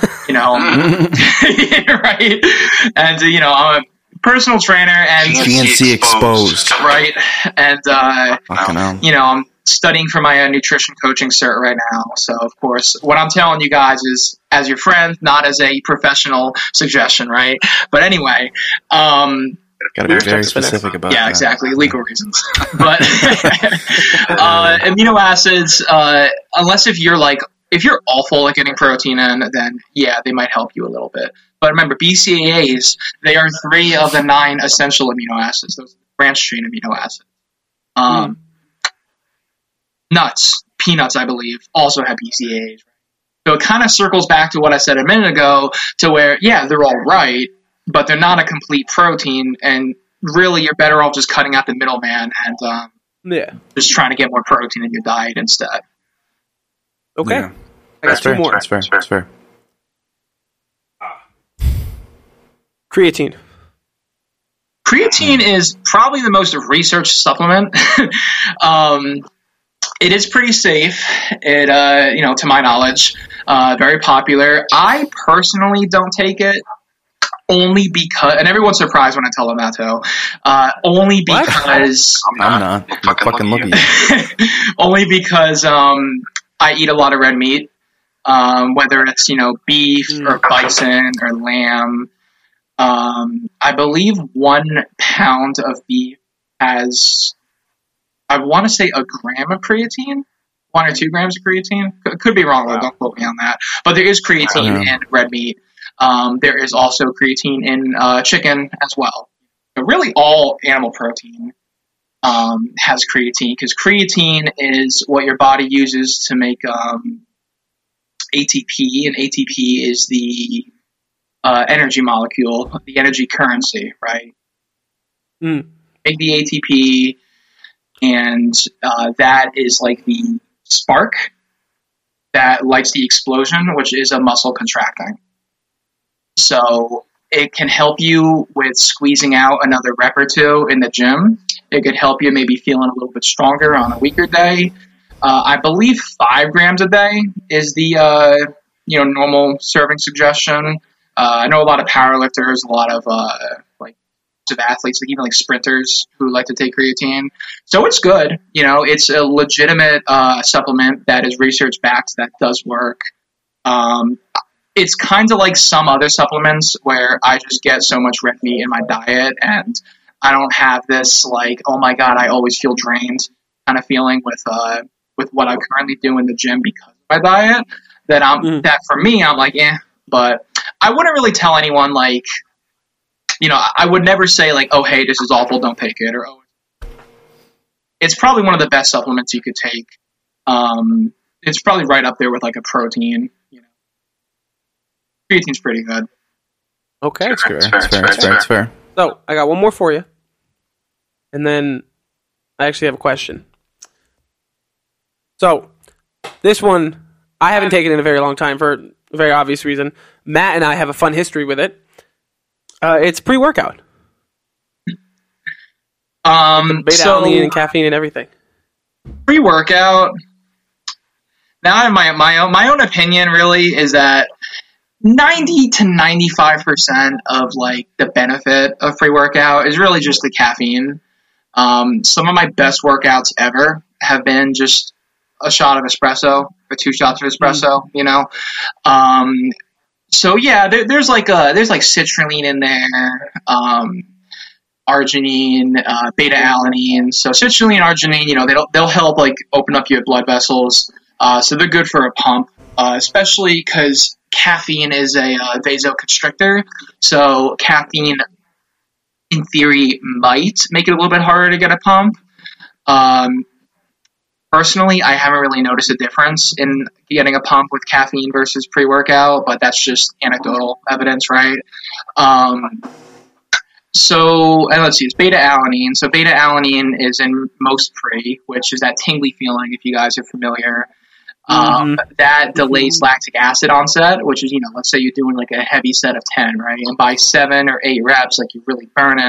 9 or 10, it feels like your muscles are fired, right? So all that does, beta alanine, it just delays it. So maybe instead of feeling it by 9 or 10, you'd be feeling it by 11 or 12 or 13. So it's good, it's just not going to make a massive difference. So I always tell people with pre-workout, what you're basically paying for is caffeine that tastes really good. So if that's okay with you, then cool. Like I have pre every once in a while. Money wise though, and just like convenience. It racks the fuck up, dude. Yeah, it really can. Because like I went to GNC. I think I've had. Well, no, not even now because you sent me a fucking care package, which they're fucking delicious, by the way. But it's like fucking 30, 40, 50 bucks a tub, and I'm just like, now I'm becoming the same way, Patrick, because it's like for me, like today. Well, I say that, but I'm having a cup of coffee for the first time today, and then I'm gonna have like a scoop of pre before I go. So dude, I miss I'm not really the best candidate to talk about not using it, but I hear where you're coming from. You do even like these brands will just overcharge you because they feel like what 100%. You're saying they'll promote the extras, that 5%, like all those extra stuff. So, which again, I'm sure it's good and it's helpful, but it's I think we'll stick to the beam. I think that's the message of the day. We have a whole episode dedicated to it. I'll put it in the description where Matt and I spoke about our time with caffeine and the gym. But dude, I miss pre-workout. There was something so nice about you just take a scoop. You're like your head's racing because you got all this caffeine. Like all the memes are completely true. Where it's like you're on this ton of caffeine and the girl thinks that you're staring at her, but you feel really like you're on a fucking mission, dude. That's what it feels like. I'll never forget the first time I did it, and I just couldn't stop scratching my fucking head. Remember when we used to do it, and we ran on the treadmill? Yeah. We're just asking for a heart attack. Oh yeah, I would never. I've never had pre before cardio. I'm too scared to. It's a horrible idea. I don't know why we did. It's a terrible idea. You should not even consider it. Story of the first time I took pre? No. Oh my god, dude. When I was with Brendan, right? This has got to be like 4.5 years ago. It was lit. And lit has like 250 milligrams per scoop. I thought it worked like protein. So it was like, put 1 scoop per 8 ounces. I was like, okay, if my shaker is 16 ounces. Oh, no. Let me put the 2 scoops in there. Then I was like, hold on, that amount of powder doesn't seem good enough. Let me add another half scoop. Dude, we went to the gym. I couldn't stop scratching my head. I think we got through like 2 sets on the bench. I went to the toilet. I shit my pants. And I remember blacking out as I fell over. I didn't fall off the toilet, but I like blacked out and I was like, I need to go home. Oh my god, your heart. Yeah, that's like, dude. I get anxiety. I fucking miss pre-workout. That just stresses me out hearing it. For me, if I have too much, I just get anxiety. Like I get just anxious. I'm like, they're in the walls.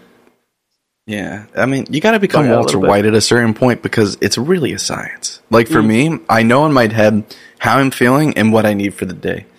So I understand, like, I commend you if you guys are caffeine non-dependent, but for someone who's been a user for God knows how long and has probably... Not.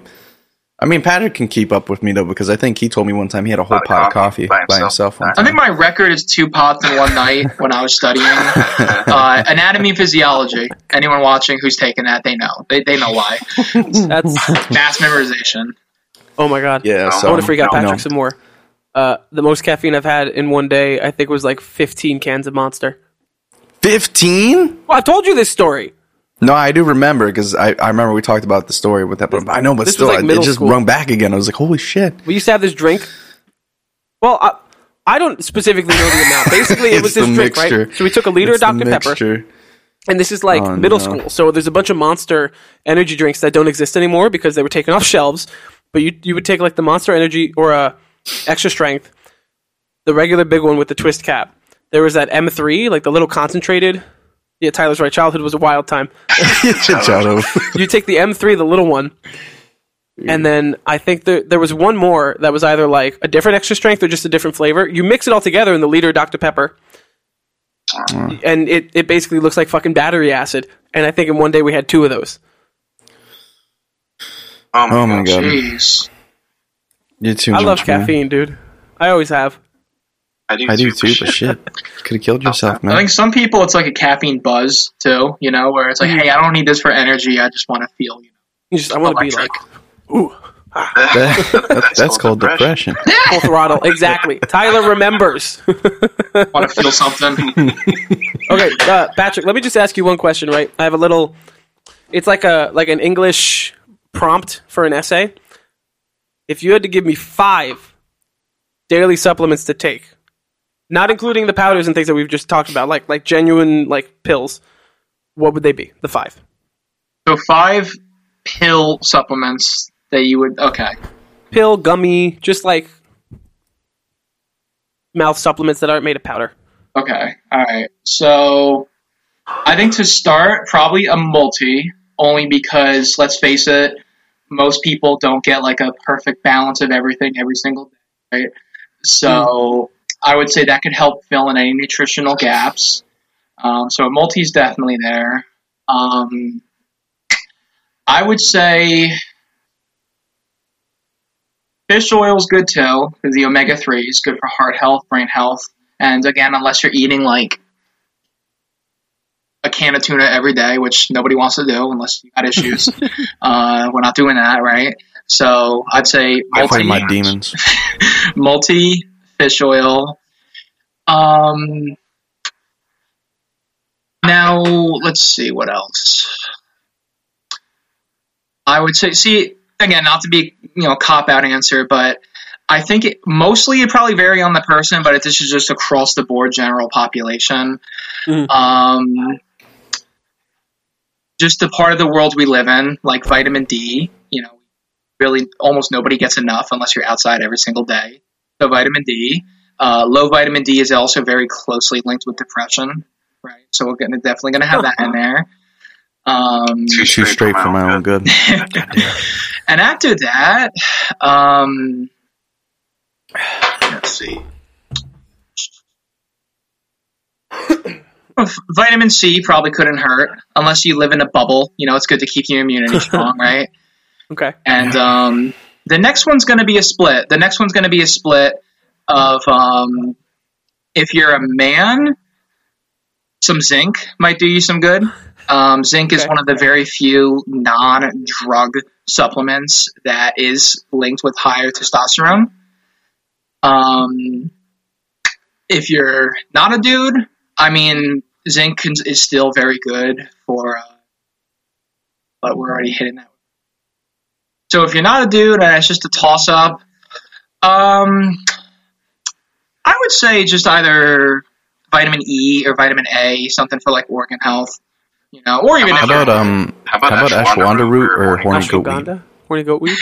So ashwagandha, everyone swears that it makes them like all their emotions turn off. I can't say from experience because I've never tried ashwagandha. I felt more enraged than anything, so I don't know. Maybe that's why I've been so angry. I've been taking that for a couple months. Just kidding. I felt okay, honestly. I don't know. I noticed in tandem with the zinc, it helped me out a lot. So I don't know. I don't particularly notice anything terrible. I think it just depends on the user, at least from what I've read up about. It's not. I know ashwagandha is not FDA approved. So there's not a lot of research with ashwagandha. So that's where it's just like, if it works for me along with the zinc, and I'm feeling. There's real no way to acclimate a boost like that, So in that sense, for me personally, I've noticed a lift. That's just me, though. What about? But that also could just mean because I've been deficient, so I don't know. Well, that's usually the case with zinc. usually it's because most people aren't getting enough, So then when men are like, wow, I feel like my testosterone's high, like I feel like this boost of energy and I feel good. Well, you probably weren't getting enough zinc in the first place, and that's why when you start taking it, now you feel amazing. Same thing with vitamin D. Exact same thing, where people start taking it and it's like, wow, my mood is so elevated. Yeah. Tyler says I gave him ashwagandha. I totally did. Did you feel the power? T. Smitty? Did it make you feel the power? Strong. Patrick, what do you think about turmeric? What's that? Turmeric. Now, turmeric's an interesting one, right? So it's I know I'm going to butcher the pronunciation, curcumoid, it's in the same family as ginger, right? They're really strong anti-inflammatories.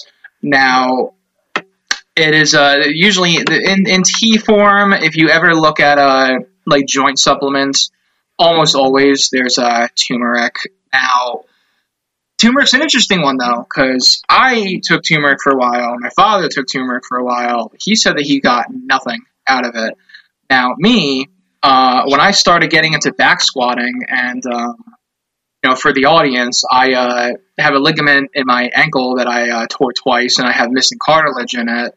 And, whenever I tried to get into squatting, it would be just very, very, very sore and stiff. Not so much during, but always after.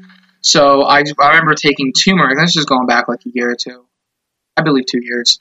Whenever I would start taking turmeric, and it would help alleviate the soreness, the inflammation.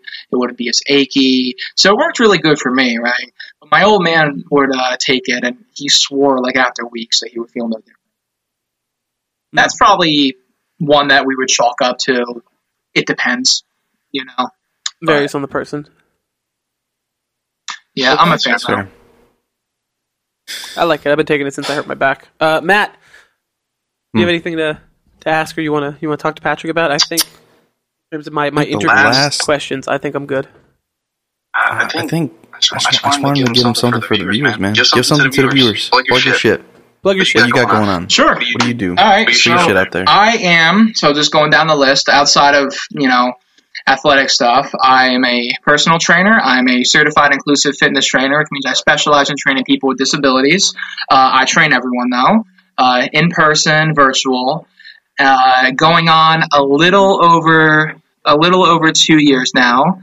And as you guys know, I pride myself on the not just because we're all friends, but I pride myself on the client to trainer relationship, and I feel like that's one of my core principles. Every single person I train, I try to get a good relationship with them, and all I care about is getting them in a good direction. And social media, on Instagram, it's Narcise Fitness, Narcise Fitness, one word. And email, same thing, narcisefitness@gmail. And YouTube, Narcise Fitness. And I believe there's a space. And soon, TikTok. Not quite yet, but soon. Ooh, Patty the Influencer. Yeah, Patrick, boy, let's up go. On the, Love the to stream see right it. now. I got your Instagram up here on the stream. Patrick's got this YouTube Patty the Influencers out here. Yeah, he even making good videos too on YouTube. He does. We're gonna put all those links in the episode description. Yeah, everything will be that's in the bottom. More than allotted, so you'll be able to find him. And again, like he does online training, so if he'll give you a good rate if you want to figure that out. It's New Year, might as well just get yourself into shape, New Year, new me. But other than that, yeah, Migo, I need to check something out, but do the outro for me, please. If you may. You gotta check. All right, let me do the outro. Yeah. So first of all, people. Matt's gotta go check some shit. Patrick, we want to thank you so much for coming on to the podcast with us, the episode. This has been something in the making for quite a while, and now with you being on here, this means we officially launch, as of today when this episode goes up, oh my god, I hit my mic, the Anything Bowl Fitness. Basically going to be a channel where Matt and I just post TikToks or YouTube shorts of our workouts. We're going to try to learn how to do the special editing, whatever it is. It's something that we're definitely going to feel out, but as of today, we're going to start posting on there. So if you hop out, it's in the description. You can take a look. There shouldn't be too many videos on there just yet, but we're officially steamrolling into that. As for the outro, Matt usually does this, so I'm a bit... he caught me a bit off guard. But just so you know, we are on Instagram at The Anything Bowl. We are on YouTube. We have multiple YouTube channels where we have shorts. We have the main. We have streams. We got clips. If you're not in the mood for a 2-hour video like this one is, you could just watch us for 10 minutes. You like the shorts? Matt makes the minute shorts. Get your attention with just a little simple single subject things. Oh, thank God he's here. Matt, I'm telling them about the YouTubes and the Instagram. Where else are we? Oh, do you know we have a YouTube? Oh, we're on Twitter, TikTok, Instagram, YouTube. I say we have YouTube. We got a YouTube. We're on, we got the main channel, The Anything Bowl, on YouTube. We have future video ideas, and that's where all the live streams are going to be, primarily for YouTube now. Yes. And then, of course, full uploads as well. What else? Oh my God. We're on Twitch. Blanking. There you go. Clips. Clips. You don't got an hour, you got 10 minutes. Miguel's got you. You don't got 10 minutes, that's okay. I got you 30 seconds. We got shorts. And 2 big announcements. Well, this one's really not a big announcement because we've been uploading it. We've been uploading gaming videos, so go check that out. And then the fitness channel, as of this episode release, is starting. I just told them that. Oh, there you go. Oh, yeah. So then, make sure to go check that out on YouTube. We're going to be starting out with some shorts. We're going to get some videos in eventually once we get more content going. But for now, you're going to see our daily routines. You're going to see clips from the stream. You're going to see a bunch of fun stuff. So make sure to go subscribe everywhere. Yes, We'll have the link in our descriptions if you want to go check that out. So many links. Make sure to check out Patrick's Instagram if you're interested in any types of online training. Again, he's very accommodating, very reasonable. Very good rates. Again, I mean to push it a lot because he's very understanding. Because I know it's expensive, and everyone's got a budget, but he's very accommodating and he'll give you a lot for the value that you want. Very knowledgeable, and with that being said, ladies and gentlemen, let me just tell you what we have recently, real quick. What else you got to do? Recently, right? So previously we had snack time. By the time this goes up, last Friday we uploaded snack time. Birthdays in your 20s. Matt's birthday's coming up this week, next week, in a couple days. It's Matt's birthday week. He is that bitch. So we kind of did like a pseudo sequel to a video we did in 2019 where we talked about birthdays and emotions. We basically talk about our birthdays in our 20s. Before that, we had there was episode 43 where we had our special guest Tyler Smith last week. We talked about movie trailers and surviving in the music industry. That was a lot of fun. There's also a separate snack time if you just want to hear about surviving in the music industry. We talk about bands, cover bands, performing, producing, the whole fucking 9 yards. And lastly, before that, we did an ultimate Super Bowl halftime tier list. We talked about Rihanna. We talked about the other stuff. We ranked everything. Got a lot of content. Everything that I'm talking about, or we talked about Patrick's stuff, the other channels, everything is below. Patrick, thank you so much. Thank you. Pleasure's mine. And it's been a lot of fun. So, folks, thank you. We will see you in a couple days.